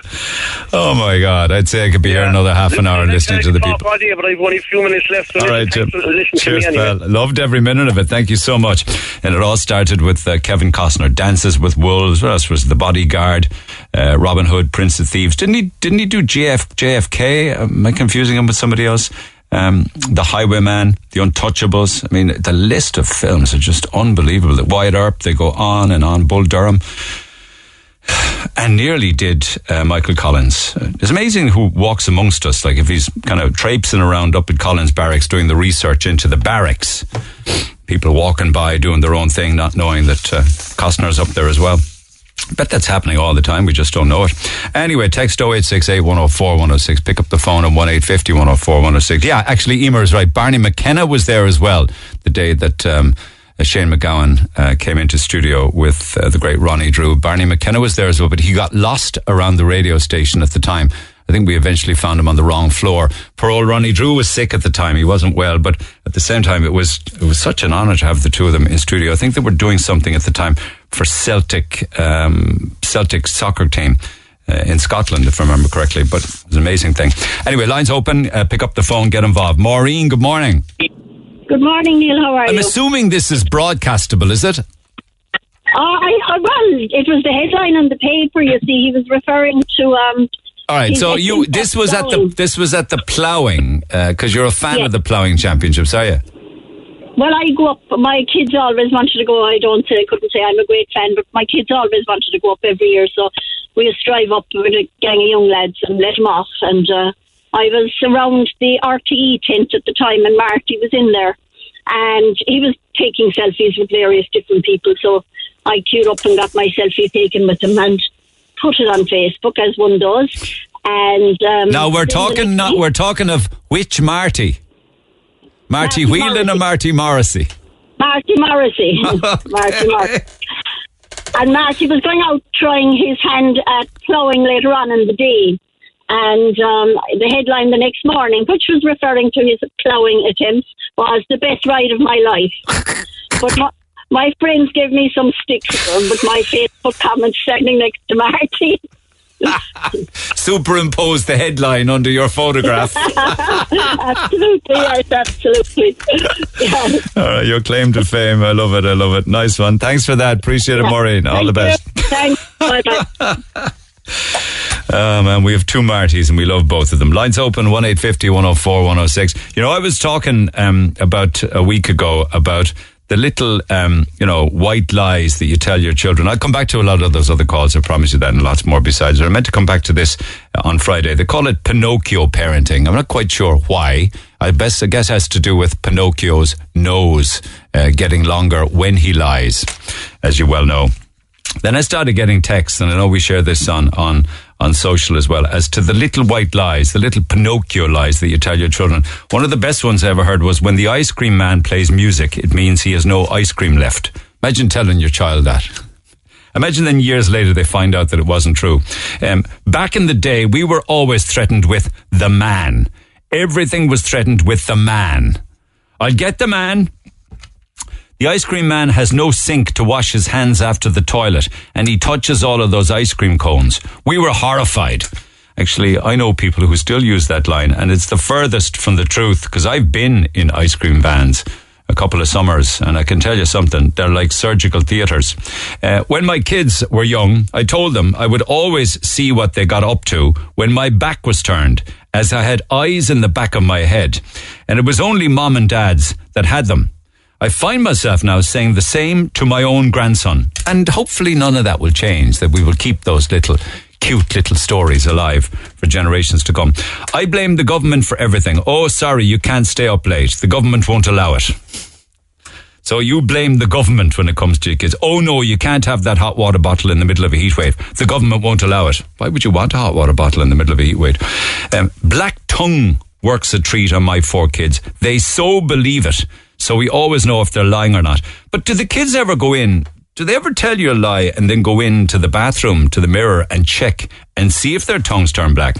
My mother told me if I make faces and the wind turns, my face will stay like that. Oh, the innocence of it. Anne, that new babies came in planes to hospital for Mammy to get them. What about the stork? What about under the cabbage leaf? It doesn't taste nice. You won't like it. As I eat my own Magnum ice cream. Jan says, says to her kids, I rang the playground, it's closed, they have to fix the slide. Why wouldn't you just want to take him to the playground? Sarah, I tell my son, if he isn't good, Jackie Moon will catch him with his fishing rod and bring him up to the moon with him. Poor child always looks at the moon. Do you ever wonder why? Another one, Murren says, I tell them if they stay up past midnight, they'll get stuck in yesterday. That's the best ever. Stuck in yesterday. 1 or 2 more. The guards are out there. They're listening outside the door.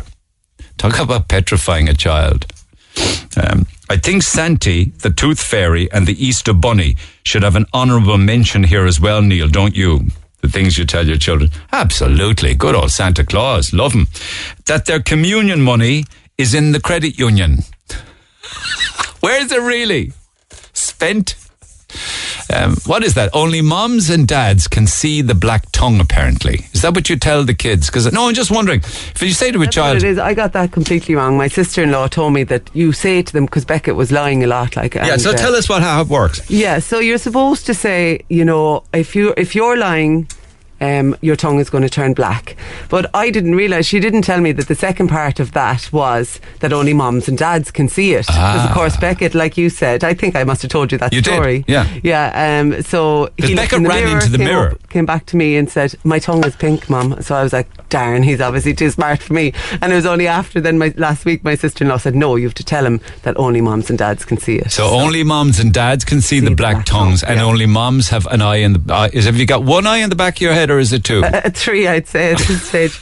But another one I tell Javi, which is awful, is that the guards are going to take a call. If he doesn't, he keeps taking off his straps in the car, and I tell him that the guards are going to bring him to jail if he does, and it freaks him out, the big eyes, and so. I probably would agree that is a good thing, because you don't want him taking off the strap in the car. No, exactly, yeah. But it's a common thing. I think a lot of my friends have had the same thing. You can actually buy little brackets that they can't open, so I'm going to probably have to go with that as well. But yeah, it's terrible. There's loads of lies. Okay. Let's have a listen, because Seamus took to the streets of Cork just chatting with people about little white lies. Tell me lies, tell me sweet little lies. White lies? We told loads of them. God, we were childish, not like they're like today. No, we were very innocent. We were even innocent, got married, love. We said, telling the kids. No, telling our mothers not go if we were up the beds. We were supposed to be in the park and we'd be up the beds. They were all kind of stupid lies. Would she have any I suppose, white lies with the fear of God into you? Oh Jesus, the nuns and our president was. We were afraid of our life there. Comparing to the children that's going to they're happy going to school. We were happy and not happy, if you know what I mean. Yeah. Put your hand out for the slack if we were late. 2 minutes, 3 minutes. Not like today. My mother told me loads of ghost stories and frightening. Not really, yeah. No, I can't harm myself thing. We told a load of lies when we go to confession, all right. I think we've all done that. Oh, all of the old, what your mother used to tell you used to abide by, so you had no choice. She put us on the right road anyhow. Never forgotten. Well, we were told if we went past the shed, we'd be robbed. That a man would come and take us if we went past the shed or we'd a long laneway into our house, and if we went past the shed, we'd be taken away. And if we went into the woods, we'd be robbed as well. So yeah, that was. And is this the culprit here next to you? This is the culprit, and that's the culprit. It was the granny. Well, it was more my granny, yeah. But yeah, they backed it up. Yeah, big time. Oh yeah, it was just the consequence model, isn't it? You know. Yeah, but sure, if you don't lie, if you tell a lie, you're telling lies. How do you know? Stick out your tongue. And then when you stick out your tongue, then she said there's a black mark, and then you don't know. She's only obviously calling your bluff because there was no shooting whatsoever, But yeah. And so you be sent to the school now when we're passing if you're not good, which was not great, really was. Yeah. But that was a favourite one. We sent the cream out to you, and if you told your mother and father you got a step in school, you probably deserved it. You're in the shopping centre, and if you're being bulged, like, man, couldn't get you now. But I was so good, I never told any. Or, if anything happened, she'd just say, if you broke your leg, get over it. That was it. We still have a little one of 5. And she'll tell you, stick out your tongue. If she thinks you're lying, Nana, stick out your tongue. Do you know? And then you have the white line. Your tongue is all black. I'm just brought up there the same as everybody else was. Rough and ready and best you could. He's asking for My father used to say to me there, like upraised as Catholics, turn around and said, man without a religion is a man without a soul and no future. So that's the way it was. It still is to me. Like, she used to tell you what she'd do, tell your father. So you picked them up from your mother, so now you're using them on your own kids, is it? Yeah. Like, what sort of stuff would you use? Wait till your father comes home. That's frightened them, all right. Yeah, wait till your father comes That home. saves my mother used to say to me, that was. You wouldn't threaten them with Greenmount or anything, no? No. My father used to threaten me, though, Spike Island. He's a little gobshot, I'll put you out to Spike Island. Well, sure, that was a holiday camp. It's a holiday camp, he says. Everybody used the one, wait till your father gets home, wait till... If that was used on my kids, they'd only laugh at my wife. Wait till your father comes home. Of course, one that we got as children, and God knows it's so apt, really, when you think of it years later and everything that we found out. We'll send you down to the nuns in Besborough. That was the one we had. And you'd sit up and take note when you heard that one, I can tell you. Okay, back after the break. Call the Neil Prendeville Show now. 1850-104-106. Red FM. And it says, am I hearing you correctly that kids will need to stay at home from creche and school if they have colds, coughs, runny noses, sinus issues, etc. from September onwards? Yes, you are correct in hearing that. That's what I said. Are the government and NEFID having some kind of a laugh? I have small kids attending preschool. 2 of my kids will be interacting with about 20 plus families, as there are 10 to 12 kids in their pod in preschool. We also have a childminder who has her own 3 kids in primary school. That's probably about another 90 families, 3 full classes that we'll come in contact with in some way, shape or form from September onwards. The COVID numbers are so high, it's very likely that of these 110 Cork families, there will be an outbreak. And we will be forced to stay at home with our kids if they're close contacts, right? Or if they have sniffles.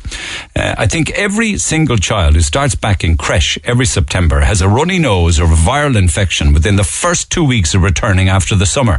I know that's always been my experience anyway. Do the government realise how disrupted society is going to be for the next 6 months because of this stupid advice they're now giving parents? It's easily known that a lot of the public sector workers are still working from home and many haven't gone back to work. This won't impact on them as much as private sector workers who've been going into work all through the pandemic. I, for one, will be sending my kids into school, even if they have runny noses. I have no choice, unless the government want to ring my employer and explain why I'm at home minding sick kids every few weeks. I don't have an option. I will have to send them in with colds, coughs or sniffles. I have bills to pay. Thank you, Anna, by email to neil@redfm.ie.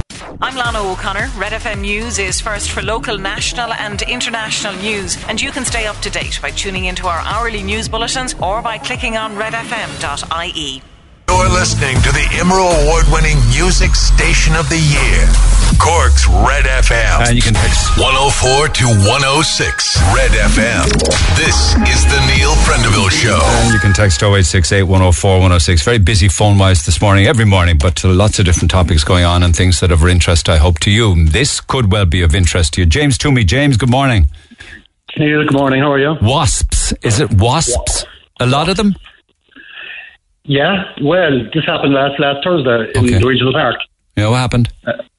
Excuse me. I was in there with my daughter and my 2 nieces, and my wife was dropping my son home. So we were waiting for her to come back, and we decided to walk down the fairy trail. And midway down, we just saw it was absolute pandemonium. There was about 5-6 kids screaming and roaring, and a couple of parents panicking. So as we got close, then we saw that they were all being attacked by wasps. So we tried to help, and we just kind of got as many kids as we could. We told them all to run to get to the other end of the path. But some of the parents stayed back with their kids because they were just trying to swat the wasps away and stuff, you know. So we were at the end, and there was a little guy, and he was holding his head. I'd say he was no more than 5 years of age, and he was screaming, and he said he got stung in the head. And I said, where did you get stung? So he was pointing in all different points of his head. So it looked like he got stung about 5 times in his head, you know. Man, they got into his hair. Yeah. Probably got into his hair. Yeah, and I was trying to check his hair then, you know, because, you know, I'd be conscious with kids, you know. I had my daughter, my 2 nieces with me anyway. So then there was this little girl, I'd say about 4. Again, they were really young kids, these kids now that were with these parents. And she was running towards us, and she had her pants down, her bare bottom, you know. Yeah.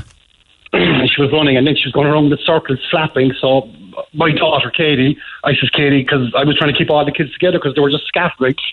And I was trying to hold them together because the parents were up there at their end. And were the parents not aware, no? No, they were aware. Because I ran with him. I said, come on, run. And the father says, run. He was screaming at him to run. So we got together, and I stayed there with them.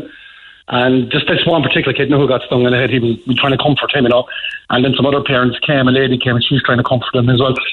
But this little girl, anyway, she ran towards us, but she was stopped in her tracks, and she had her pants down. So I told my daughter, Katie, I said, Katie, we'll go and get her there. Now, the thing with Katie, my daughter's an autism, and she's absolutely petrified of wasps. So for her to run into him was absolutely unbelievable, which I didn't want to be afterwards, Very brave. But to be fair, she didn't get to the child, but by the time she was running to her, the child turned around and kind of ran back to her parents, back into the middle of it again, Could you see a swarm of wasps? Or could you see them buzzing in big numbers?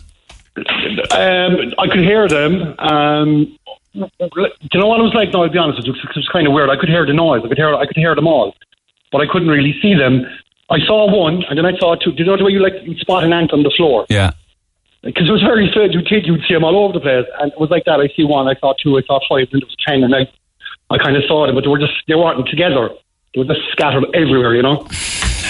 They were spread out, if you want, but there was a lot of them there. They weren't like one big clump of wasps, It's the time of the year and the heat, perhaps?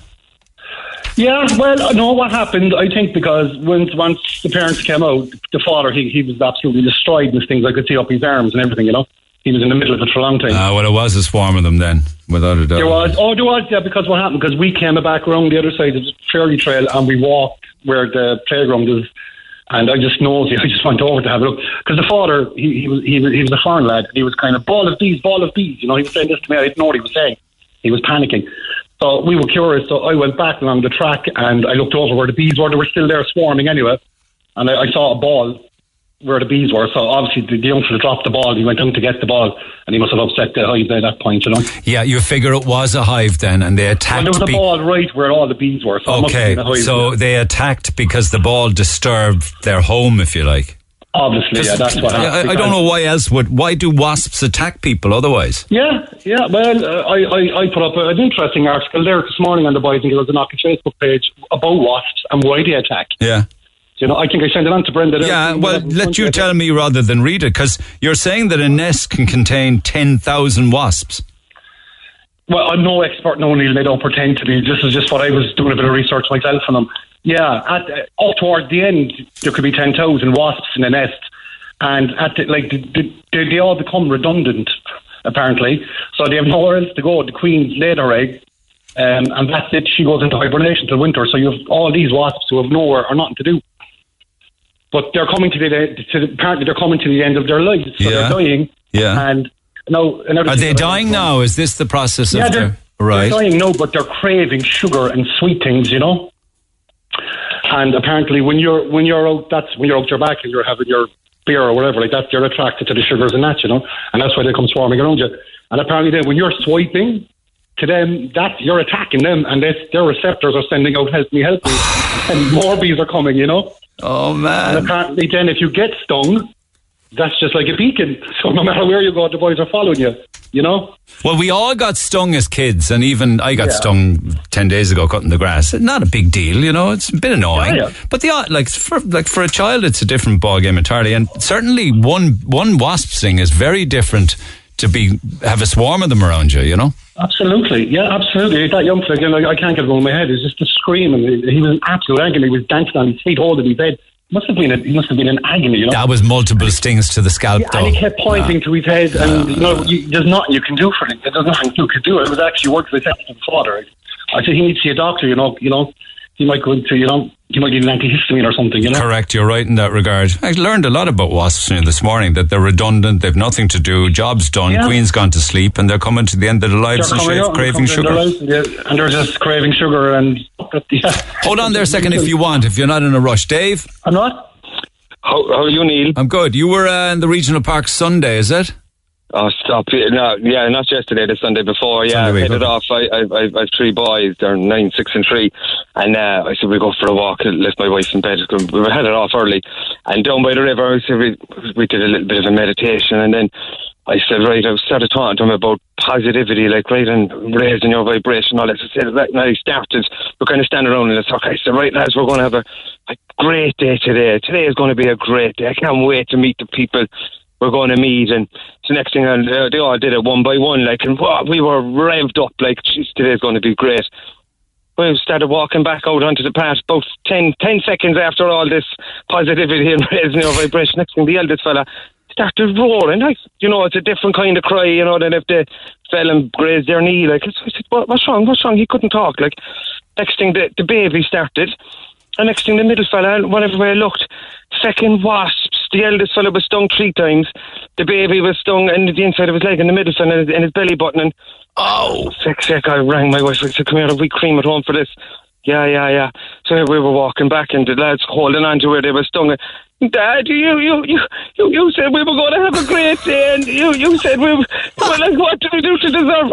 How was I going to explain this? Like raising your vibration and positivity. Oh my God! Thanks a lot, Dad. Thanks. They'll never get the next time Dad is going for a walk in the morning, they won't be coming.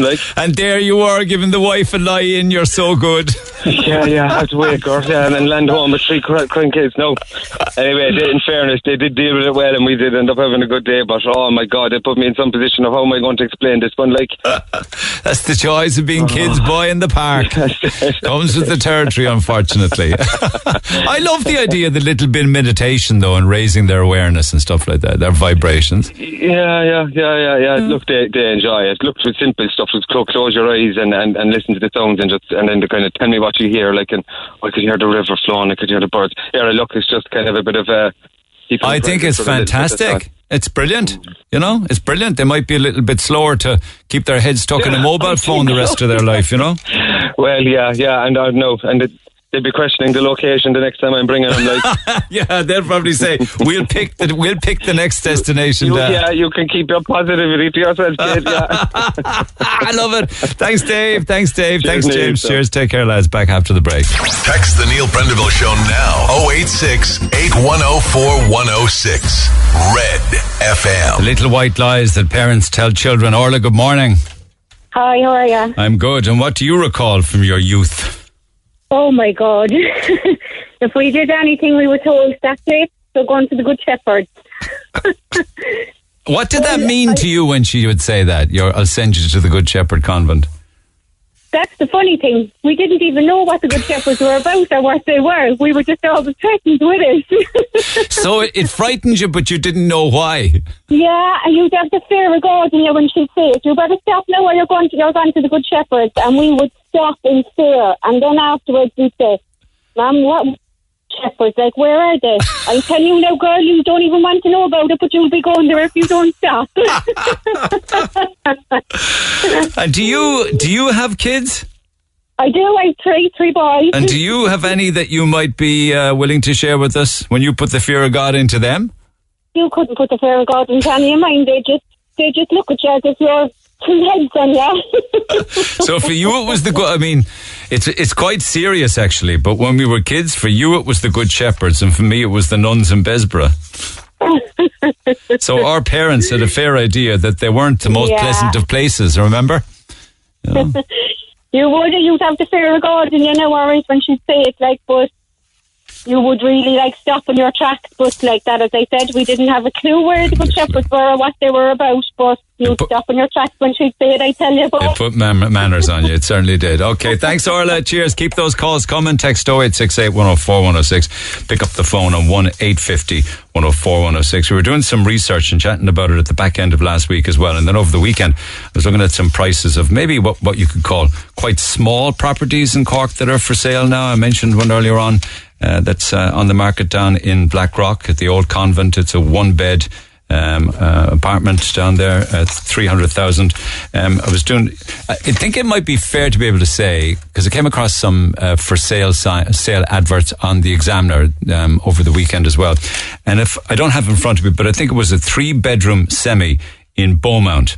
I believe it's on the market for 425,000.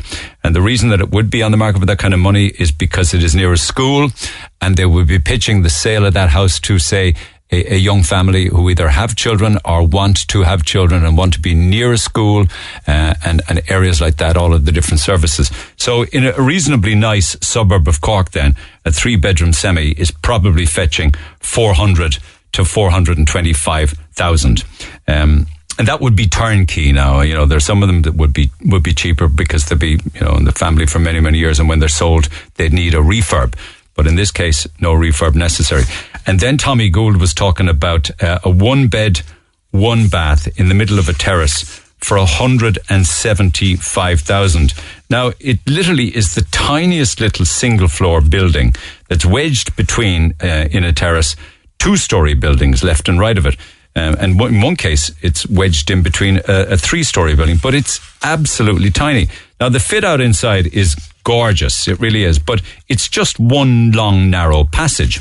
I was showing to people as well, and they were suggesting for that, 175,000 is way above perhaps what it's worth. But maybe they'll get it. But it just goes to show where we're at with regards to housing availability and housing prices. Tommy Gould joins me by phone, Sinn Féin TD for Cork North Central. Tom, good morning. Good morning, Neil. Are you saying that kind of money is too high? I'm saying that kind of money for that property is crazy, Neil. And just to let your listeners know, in 2017, from what I believe, that property was on the market for 60,000 euros. Now, I know it has been renovated and it looks lovely, but how in the name of God could people be expected to pay 175,000 euros for one room? It's not one bedroom, so just let your listeners know this. This isn't a bedroom. This is just one room. The whole lot is only one room. And it's not the only one. Like you mentioned yourself today, one's in Blackrock for 300,000 and Douglas for 225. You can buy a house in Douglas for 225, I doubt. No, a room in Douglas for 225. And there's one in Blackpool now. You can buy a room in Blackpool for 120,000. What do you mean when you say a room? Like, do you see this property? It's just one room. That's all it is. Yeah. There's no upstairs. There's no. There's a ladder. There's a ladder up to a mezzanine, half a floor for the bed, isn't it? And then the rest of it is all. It's narrow and it's long, but everything is going on downstairs. And you see, Neil, I'm talking to people every day, and I'm ringing up from my clinic here in Shannon Street, right? And people are really upset. They're really frustrated. You have people, you might have one of them working and one of them to stay at home with the kids, or you might have two of them working. They cannot afford the prices. The average price to buy a house in Cork at the moment is 320,000. And the government are saying an affordable house in Cork is anywhere up to 400,000. Now, what your listeners know, an average family, even with two people working, couldn't afford a mortgage of 400,000. And these are private houses now. Like this, people are contacting me now. When I started off in politics first, it was all about social housing. And 90% of my people who had come to me was about social housing. But what happened is the rates never increased over the last 10 years. And now people who would have qualified for social housing 10 years ago are now earning too much and they can't get a mortgage. And their earnings aren't big enough. So they're trapped in the middle. They're paying high rents and they're without hope, Neil. That's the big thing here at the moment. There's people listening to your show today, they're living with their parents, their grandparents, they're living in bedsits or hovels, and they have no hope. And they're looking at that LA, and they're looking at these properties being advertised, and they just can't see any light at the end of the tunnel. And are they managing to put together the deposits? You see, Neil, it's catch-22. If they rent a half-decent property, it's going to cost them 1,400, 1,500, 1,600 euros a month. It's impossible to save then for a mortgage. Yeah. And these are the people who are trapped in the middle. These are people who are working hard, trying to raise their families, they're trying to do everything right, and they just feel abandoned. And is it time? And I know that it's just going one way, and that's up. But is it time for more people to be looking at more satellite town options with good transport facilities for them, good roads, or something on a train network, or I don't know, where prices. I know people who are going out to Castlemartyr, Castlemagna, Dunamore, people who move. You can't get properties. Even in, let's say, rural areas, Mallow, Fermoy, places like that, Cove, where you could have went to one time, you can't get properties there either. And the rents there have gone through the roof as well. Like, there's a few simple things we could do straight away, and we've discussed it with Doyle. We're looking for a ban in evictions, and we're looking for a rent freeze for 3 years. That would give us time. At least people would be sure that they wouldn't be evicted and their rents won't keep going up. And the one other thing we're looking to do is to give 1 month's rent back to the family that you can claim a tax credit. So you can get 1 month. So if you're paying 1,400 or 1,500 euros a month, that's, like, imagine the difference that would make to a family at Christmas if they could get that 1,500 euros back. And there's also an awful lot more pressure now because there's not enough for sale to meet demand, because more people won't be going back to the office, or they're leaving Dublin and coming back to Cork, or, do you know what I mean? They're going to be working from homes, and they're buying homes for that in mind. Yes, and actually I was talking to people in the building industry last week, Neil, and they're telling me that some contractors have actually stopped developments at the moment because the price of materials is so high. It's gone up to as much as 40%, and it's not possible for them to factor in that increase. And the other big issue then is you cannot get workers in the building line. Carpenters, masons, electricians, a lot of them left during the downturn, went to Australia, all over the world. The government then didn't do anything about apprentices, and we're here now at the moment, and if you ask any builder, they cannot get workers. So we're in a perfect storm at the moment. Perfect storm for prices to increase because of the lack of houses being built. Yeah. Neil, I'll put it this way. If you bought that property in Vickers Road for 175,000, you'll probably get 1,500 euros a month to rent it to a couple, right, or an individual or a family. That's 18,000 a year. You'll have your money back in 10 years. I mean, you did say that it was on the market in 2017 for 60 grand, but they'd have put another 60 grand into it, like. But Neil, what's happening now is landlords and these agencies, these investment companies, they're looking at Ireland. They can't believe it. They can't believe now the rents in Ireland, and they got the government to do nothing about it, and they're coming in now and they're buying up properties right across the city and the country. Like, I've heard of there's consortiums from Europe, from Germany, from China coming into Cork and buying up apartments and houses for investment properties. They're looking at the big companies like Pfizer and Eli Lilly and Apple Computers, and they're saying there's loads of staff there who can find property. I spoke to a guy 2 weeks ago. One of the reasons he didn't take a job in Cork is he couldn't find accommodation. So when we hear of all of these job announcements and people being hired in the 50s and 100s and 200 new jobs, alarm bells should be ringing as well. Where are these employees going to be housed? Well, Neil, I actually went to a meeting with all these multinationals 3 years ago. They held a meeting. I was actually the first Sinn Féin TD to ever go to one in Munster. And all the multinationals were saying the biggest issue for them at the moment when it comes to staff is housing. Because if they're making announcements, and in actual fact, some of them said they're looking at their investment in Ireland and considering other locations now, because the housing crisis is so bad here. It might be easier to set up somewhere else in Europe or go up to the fair. But you know something? You talk about foreign companies and pension firms and all sorts of people coming in here and buying up all of the properties. Sure, City Council and the County Council are bidding against private individuals as well. So UCC were one of the greatest hoover-uppers of property for decades, and nobody said anything about it. They were buying everything inside of the college. I mean, so it's not just overseas companies coming in here. We were doing it ourselves. City Council is doing it. They're outbidding people. Can I say this now? That's wrong. Because there are people out there now who are trying to put a roof over their head. I meet with a girl later on in an hour. She has a mortgage. And every time she goes to buy a house, the price goes up. Herself and her husband have a mortgage cleared. They're both working. They have a young family. They're doing well for themselves. And every time they try to buy a house, the mortgage goes up and they have to go back to the bank. And they're trying to borrow, beg and steal money, and they can't buy a house. Can you imagine me having sanction from a bank to buy a house and you cannot buy a house in Cork? Did you ever think? And this lady, they're after doing everything right. People are just, they're without hope at the moment. They're very upset. They're very angry. And all they want to do is put a roof over their family's head and have a nice home and a good quality of living. And what would you do rather than just criticise the way things are now? How would you make it better? Neil, I launched my housing or vacant home strategy there last month. There are 7,000 homes, nearly 8,000 homes in Cork City and County vacant right now this minute. Where I am in Shannon... 8,000? Yes. We could clear the housing list in Cork.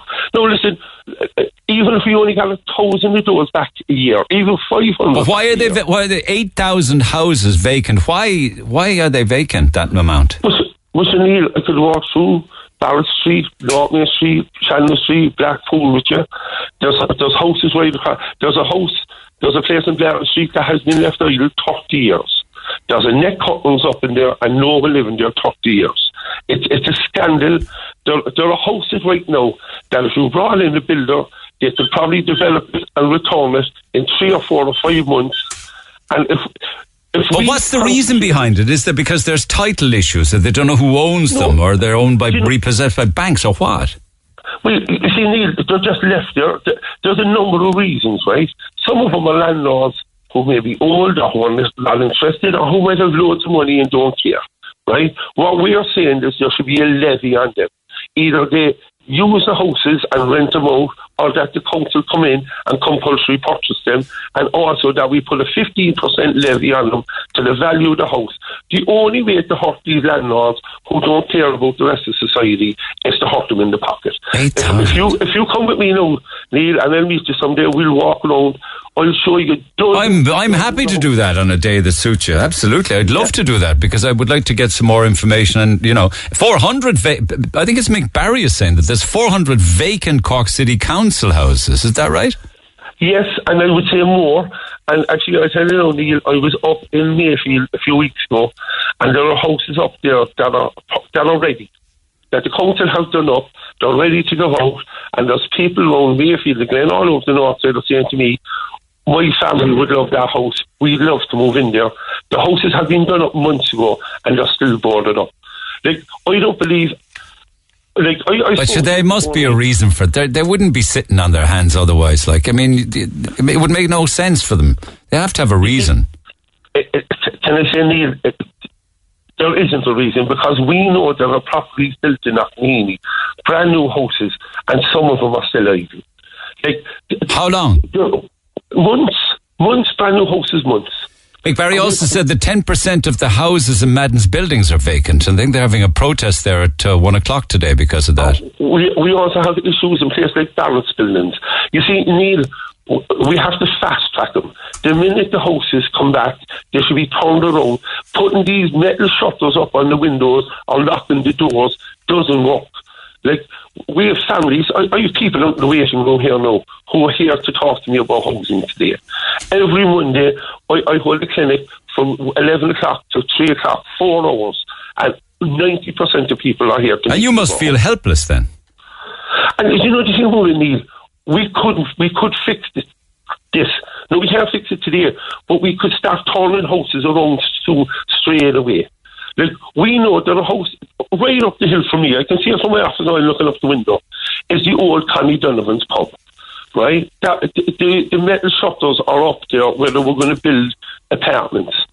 I want the council to come in, develop that for downsizing, maybe put 20 or 30 units in there for older people and people with disabilities, and have wraparound services, and then that would release 30 houses to families who want to buy them or who are on social housing. But City Council are in the middle of a big social housing project in Blackpool. I cycled past it last week. You know it. But Neil, 10 years ago I was talking about that. I was on your show talking about 10 years ago. This is the length of time. There's another development in the old White Church Road, 2009 I spoke about. So it took 10 years to get the bricks and mortar started in Blackpool on that site. And it'll probably take 2 years before anyone moves into it. Okay, well listen, I'll let you get on to meeting your constituents, and I'm happy to hook up with you at a time that suits. Do come back to me on that. Great stuff, Neil. Thanks a lot, Tommy. Tommy Gould, Sinn Féin TD. He gets very passionate about families and homes and lack of housing stock, and why wouldn't he? Lines open at 1-850 104 106. Your thoughts are welcome. You can text 086 8104 106. The Neil Prendeville Show on Cork's Red FM. Our phone lines remain open after midday. 1850 104 106. You betcha. Anne, good morning. Good morning, Neil. How are you? I'm well. When we spoke last year, was it you couldn't get holy water because of COVID and the fonts were empty, and the churches were closed, wasn't it? That's right, and I was on the radio speaking to them, and then I got so much of it I could have had a bat in it. People were dropping it off to you, weren't they? They were dropping it off. They were very, very good, and I want to thank them so much. And what did you want it for again, Anne? You just like to have it around? Well, I wouldn't go to bed, Neil, without blessing my house or my family. That's it, I remember now. And other people as well, like the prisoners, the homeless. That's right. I know I'm going on to Kabul now for the Afghanistan people. And there's no harm in it whatsoever. No harm, but I wouldn't go to bed, Neil, without blessing my home. So you got lots of it? I got lots of it. And then I was there on Friday, Neil, and I want to... This is the only thing I can do on the platform of your show is I came home from the hospital after hurting my ankle. Okay. See, I was boxing with my granddaughter, and I missed a step, and down I went. Oh, no. But I enjoyed it. And there was a bag outside my front door, a brown bag, and there was a bottle of holy water from Knock, and a beautiful note, Neil, with no name and anything, but you wouldn't mind if I read out the note? Would you mind? Is it okay for you to read it out, yeah? It is, yeah. Okay. It says, I heard you on the... It says, Anne, they had my name now, all right. I heard you on the Neil Prendeville Show last year. You were finding it hard to get holy water. My daughter got this in Knock, and I thought of you, which was the bottle of the holy water. Hope it's okay to leave it outside your door. All I ask of you, Anne, is that you say a prayer for the return of my daughter's health. And I wanted to tell that woman, because she must listen to your show, Neil. Yeah, I know. That I started praying a Friday night for her daughter for the return of her health. Oh my God! No, she must be very worried and anxious. Why wouldn't she be if her daughter is unwell? She must be. Yeah. Being a mother, like, you would understand it. But I just want to let her know if she's listening, to thank her for the bottom of my heart for getting the holy water from Knock. And I started praying for her daughter Friday night, and I will pray every night for her. Well, she couldn't have left a bottle of holy water outside a nicer person's door, because you will, and you are. I did, and I will continue. But I just wanted to thank her, and there was no name, nothing, only just an X, a kiss, and I just wanted to let her know. Because you'd be worried, wouldn't you? See, I was thinking, maybe she's saying, will she do it, or won't she do it? No, but you'd be worried for her, she's obviously... I'm worried for her daughter. She's looking for intervention, understandable, yeah. She is, and the only platform I can use is your show, because she must listen to your show when she mentions you. And, of course, there's no name nor number, but she does listen, so she's listening right now to you saying, yes, I am doing that for you and for your health of your daughter. I am. I wanted to let her know that. Lovely. And to thank her for the holy water from Knock. And I will pray, and I did pray Friday night. I started my night prayers Friday night, and I will pray every night for the return of her head of her daughter. I'm so glad you called, and she will take a lot of consolation and comfort from that, Anne. Well done. She will, of course, Neil. And thank you for giving me the time to tell her that. All right, Anne. Mind yourself. Neil. You're the greatest. Cheers. Thank you so much. Have a good day, Neil. Bye. Some time back, I spoke on the air to Catherine, and she was telling the story of a couple of years ago, her parents passed away within a matter of days of each other. In actual fact, she was at her father's funeral when her mother died at the funeral. Do you recall that conversation? They stopped the funeral and ended up burying both father and mother. And she cleared out her parents' home, and after everything was finished, she was left with about €6,000 from her parents' estate after it was settled. And she had the choice then of using the money for what she needed, which was either to buy a little car for herself or get the garden done. She decided to put in a memorial garden, and she hired what she thought was home improvement specialists at the time. They wrecked it, completely destroyed it, left the back garden like a building site, cement everywhere, and just, oh my God, it was awful, the photographs of it. I think something like €3,000 passed between herself and these so-called home improvement specialists. It was awful. Now, she did report them to Revenue and reported them to Social Welfare and got onto the guards and the fraud squad. We got involved in the case at the same time. Couldn't get any response. I believe that those individuals are still trading and back trading and continuing to do business. That was the story. But in typical Cork fashion, when I was chatting with Catherine, the help started to come in from those in the trade, reputable individuals and companies who wanted to help her and sort out, the devastating state that her garden, this should have been a memorial garden. I mean, it was just like a building site. It was just shocking. But this is just a couple of minutes of my conversation back in the day with Catherine some months back. And the thing is, Neil, it was supposed to be for my father. I know. It was supposed to be for my parents. Did you tell? Nothing there. Did they know that? They did. I told my God! Story. The heartlessness of it. Is I can't, Neil. How anyone can sleep at night? Because I honest to God, Neil, myself and my husband were two decent people. And did your husband give the 4,000 cash on top of the other 3,000 cash He gave them whatever they wanted. Out of fear. He just gave it to them. And even this morning, he was so upset. He didn't want me to do this, but I'm carrying this for 2 years inside me. It's just terrible. I mean, the way people are taking advantage of it. We can't open the door. The cement has gone up to the door. We can't open the door. He's cemented up to the door. We can't go out the back. We can't go out. But what in the name of God were they doing if they were there that long that they couldn't get it right unless they just haven't a clue what they're doing in the first place? A lot of people, incidentally, do just pay up to be rid of them. And sometimes a lot of people pay up because they are in fear, Catherine, and they think... I know, but Neil, it's that way too. Because it was all, I'll be honest with you, I had money saved to get a small car for myself, and I don't care. I don't care if I have one or not. I really don't. But I think I was so heartbroken, and I told him that. I said, "Look, I have this to buy a car. I'll do without the car." I said, "I need the car because of what I was going through." And I can't believe that he'd do it to me. Well, and to look out at every day, it's just depressing. It's heartbreaking. It's hard. And the thing is, I had said to him as well, like with myself and my husband, all I want is we sit out the back with our two dogs. It's what we do. We don't go anywhere much. He's not able. My husband isn't able anyway. I mean, thank God I'm able to walk again. But just to be able, all we wanted, why I felt the back was important as well, because we could sit out there. But like, it's killing me looking out. It's driving me insane. For €7,000, you would have got a fantastic job done by people who are professional. You just would have got. And isn't that neat? We don't even have a paving slab from him, and he took all this. He took everything we had. He took all the tools, the hose, you name it. That was up in the shed. They took it. They took everything from your shed, including like all of your dad's things. Yeah. Oh, they're all gone. They're all gone. They robbed everything. Top of everything, they robbed everything as well.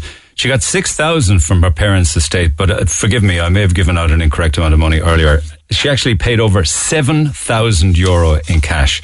And if you saw the photographs and videos, and we'll share them again on social media at midday, you see the before and after.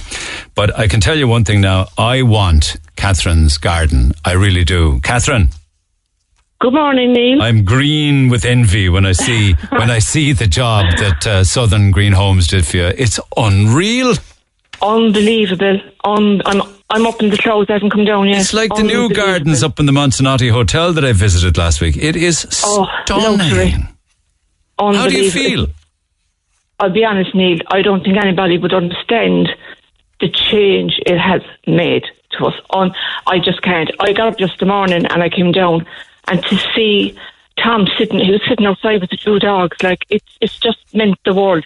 It might be a simple thing to somebody, but like, it's just, I have no words. I mean, I can say thank you 100 times over to yourselves, to everybody, and to Southern Green Homes, to Paul, Alan, who was here, and Martin. I have to say, Neil, Alan was here, and Martin injured his leg. Alan was here, and I never saw anybody to work so hard. They came and they worked all day. From day one, wouldn't take a cup of tea. Would go out, have their lunch, bought their lunch with them, back in, work. Unbelievable. How long did it take? Well, you see, there was a good few weeks, but there was a week's holidays, and we were short stone, and that took a week to come down. And as I said, but between the jigs and the reels, I understand that can be. Are we talking about 3-4 weeks? Oh, absolutely. I mean, they had to drill at the start. The whole thing, all this concrete had to be dug up, drilled up, and taken away. But that took a lot of time alone. I have no grass, so the whole back is all decorative stone plus the patio. The patio is gorgeous. It's absolutely superb. The gorgeous pebbling stone is just a lovely thing to walk upon. It's kind of a goldy, multicoloured, and then on top of that you have the most beautiful wooden gazebo. That's a gazebo, isn't it? Is that what they call them? Pergola. Pergola. Tell you, there you go. That's what it is. I'll tell you a good one, Neil. And then gorgeous shrubs in the loveliest kind of like long concrete troughs. Beautiful. Yes, and that was for me because I wanted something where I could put in a few plants myself and walk away. Like, Neil, I can get up every day and I'm pottering. I was out there. Actually, I had got a few lights my neighbour put up in the pergola, right? And the last few nights, you'd laugh at me, I got out of bed. I was telling Seamus, and I just went down and I stood and I looked out at it. I just keep going down and looking out at it. She'll be moved to tears, I'd say, down there. Moved, and you laugh at this one now. We were married 34 years on Saturday, and we had dinner out in the patio Saturday night. You wouldn't have had dinner out there 6 weeks ago, 2 months ago. No, Tom said to me, I have a table booked for 2, he says, out in the patio. So it was gas, and we're laughing. To change, looking back in it, I didn't realise how bad it affected me. There was a dark cloud over me, and from the day I spoke in the show, the first few days were very emotional. I was all over the place, but it was a healing process, because when my parents died and that happened, I stopped. I didn't grieve. I know, and I just went through a whole crazy turmoil. Oh, for God's sake, you're at your father's funeral and your mother dies at the funeral. I mean, that's... But I have a sense of peace. I know. It's something personal. Like, I'm so happy, I'm at peace. And you've also delivered on your promise to your mum and dad. Yeah, it is. Do you know what I mean? It is. It's a very personal thing to try to explain. I think it's fantastic. And I just want to have a quick word with Paul from Southern Greenhouse. Paul, good morning. Good morning, Ian. I'm speechless. I really am. It's just the most incredible job, and all free of charge. I think also, and this doesn't surprise me, Cork Builders Providers came on board as well. They're a great company. Did they come on board? Yeah. They did. Cork Builders Providers in the north side, Neil. A lad by the name of Sean Toomey. I'll be honest, I'm true with you. We got about 60% of the materials in there in Cork Builders and free of charge. It's just an amazing, happy story. It's a great end to it. You know, so... Terrible brilliant start. To fairness to them. Yeah. And obviously, Alan and Martin, the work that they carried out, first class as always, you know. But it's not as if you're not busy as it is, because you're just up the walls turning business away. But I know. Yeah, but you found the time. Yeah, I did. Why did you do it? Well, Neil, look, I mean, to be fair, pulled on my hamstrings as well, you know. Yeah. Without a doubt. And that was it, you know. And look, I'm grateful that I'm in a position to be able to help, you know, and make life easier and more enjoyable for them. I think it's unreal. I've seen the videos, I've seen the photographs, I'm comparing them constantly to the before and after, and I can't believe it's the same back. Yeah. As I said, Alan and Martin, the work, awesome. They're fantastic, they're great lads, you know. Did they give of their time? No, it was on my time, but they just give it their all with it, you know. It's a fabulous story. So when are we having the barbecue now, Catherine? Oh, I'm telling you, anytime my doors are open, it's like Patrick Street, anybody is welcome. And look, as I said, Paul, I can't thank Paul enough, and Sean Toomey, and Alan and Martin, and yourself, Neil, yourself on the show, like... Must say Red FM were so kind. The day I rang, I never met such kind-hearted people. And Seamus Whelan, I'm sorry for all the crying. I cried on that phone to that man so many times. Well, it's tears of joy now. It's tears of joy now. I can't, as I said, from the bottom of my heart, to Red FM, Neil, yourself, Sean, the staff, and Paul, you're just a fantastic, kind-hearted man. You've changed our life. We can sit out, the doors are opened, I'm looking out at it, I'm not, honest to God, I just can't say how thrilled I am. And the response on the show from people, like, there is kindness outweighs evil. It always will. Time after time after time, Cork people always come up front. And I will forward this kindness myself, and I think anyone, and I've always believed this, Neil, if anyone shows kindness to you, pay it forward, and it'll keep rolling, and the world will be a better place. I will do something for somebody along the line. I will pay it forward, because well said. They've changed our life, honest to God, Paul. May you have many a happy day and night, and may the sun always shine on the back of it. Absolutely, all right, it will, Neil, and we'll be out there all the time. Cheers. And as I said, thanks a million to everybody. Delighted. It's done, and let you enjoy it now. Thank you, Catherine. Okay, look after bye-bye, yourself. and God thank bless. you. Take Bye-bye. care. Just finally, again, Paul, take a bow on that one, because she is so grateful. What advice would you give to people who are planning on getting work done? What's the rule of thumb? Neil, I suppose realistically, recommendations are key. Yeah. So looking at photographs on Facebook and thinking that that's the work that these characters would have done, or somebody calling to your door and all that kind of thing, be cautious. Exactly. Be cautious. And recommendations, recommendations are key. That's it. Yeah. Neil, can I, just while I'm on, can I put a shout out for my two daughters? Yeah. I tell you, they're after opening new premises. You have Tiger Beauty Academy in Mallowtown, and you have Solo Hair Design in Glanmire. Well done to them. Two hairdressers striking out on their own. They have a lot of business coming through their doors. And you too. Listen, so delighted that this just got finished and you came on board. And we would highly recommend southerngreenhomes.ie. But you're up the walls as it is at the moment, I'm told you. Yeah, it is crazy.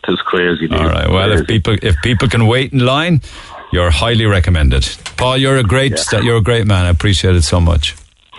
Cheers, Neil. Well done. God bless. Fantastic, Bye-bye. fantastic. Go and have a look at what they do actually yourselves. southerngreenhomes.ie. I mean, that job, I wouldn't even like to put a cost on it. I can tell you it's an awful lot more than $5 or $6 grand. It's probably closer to, I suppose, to get it over the line, start to finish, it's probably 10 to 15 grand all day long, if not more. So happy for this woman and her husband to hear the change in her voice, Neil. And fair play to Southern Green Homes.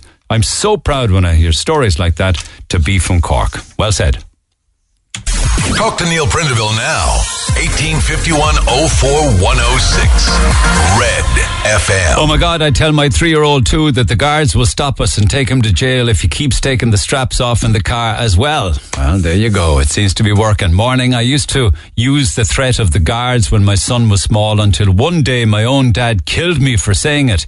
He said, what if he ever got lost or anything? And you have him afraid of the guards. He had a point, I suppose. So I stopped doing it from then on. Morning, Neil. What about the Booty Man? Oh, yeah. That's right. The Booty Man. We had the Booty Man too. Oh my God. What was the Booty Man? It was like a dark, dark shadow that would arrive in your bedroom at the dead of night. The Booty Man. Others used to call him the Boogie Man. Boogie doesn't really work because that's like somebody having a bit of a dance or a skip around the bed or skipping around the house. Booty Man is the correct one. But if you use Boogie Man, don't let me take from it. When my brother and I were children, my dad had a magic telephone to ring RTE for a cartoon if we were good or if we ate our dinner. Lo and behold, the magic telephone always worked. There on the screen would be the magic roundabout or Woody Woodpecker. Little did we know that Dad knew because he checked the TV guide on the Echo and he'd know when the cartoons were on. Oh, the innocence of it. Oh, right. Are we having a Stewart's inquiry? Hang on. I have no problem. About it there, both Brenda and myself thought it was the Boogeyman, and I just checked the Bogeyman. Maybe it's Bogey or Boogie. Is a mythical creature used by adults to frighten children into good behaviour. That's in America. Wiki, yeah, maybe. That's in America. In Cork, it was the Booty Man. Yeah, maybe it was a generational thing. It was definitely the boogeyman for us. Definitely boogie. Then there was the banshee. Well, there would be the banshee up in... Go away out of that. Where's that place again? Ballydesmond. You're surrounded by banshees. The boogeyman, the banshee, false up its down there. Okay, would you ever put up a Twitter poll there for either booty or boogie and get people to vote on it and tell me if I'm losing my mind? The booty man in my house. Put her up on Twitter and we'll take it from there. How am I doing time-wise? Okay, just one or two more. So with regards to wasps and the stinging out in the regional park, at this time of the year, the queen dies and no new larva is made. The new queen then goes into hibernation. Wasps feed the larvae and the larvae produces a substance that feeds the wasps in turn. There's no larvae, so now there's no wasps' food. So at this time of the year, you're dealing with very hungry wasps out there. And on that basis, they might be a bit short-tempered because you know the way you'd be cranky yourself if you've got a bit of an edge on you from the appetite. I have wasps in my porch. How do I get rid of them? I don't know. You could take a hose to them, but you want to wrap yourself up well and truly before that. Anyway, I have wasps in the porch. How do I get rid of them? No doubt somebody will tell me how. Maybe get in touch with somebody who does that professionally if you don't want to be messing around with a wasp pipe. I've done that one, but I'm out of time anyway. Text 0868 104 106. Pick up the phone. We'll pick it up in the morning. Have a good day. I'll see you tomorrow. Thanks for listening to this Red FM podcast. Don't forget to subscribe and check out redextra.ie for more great Red FM content.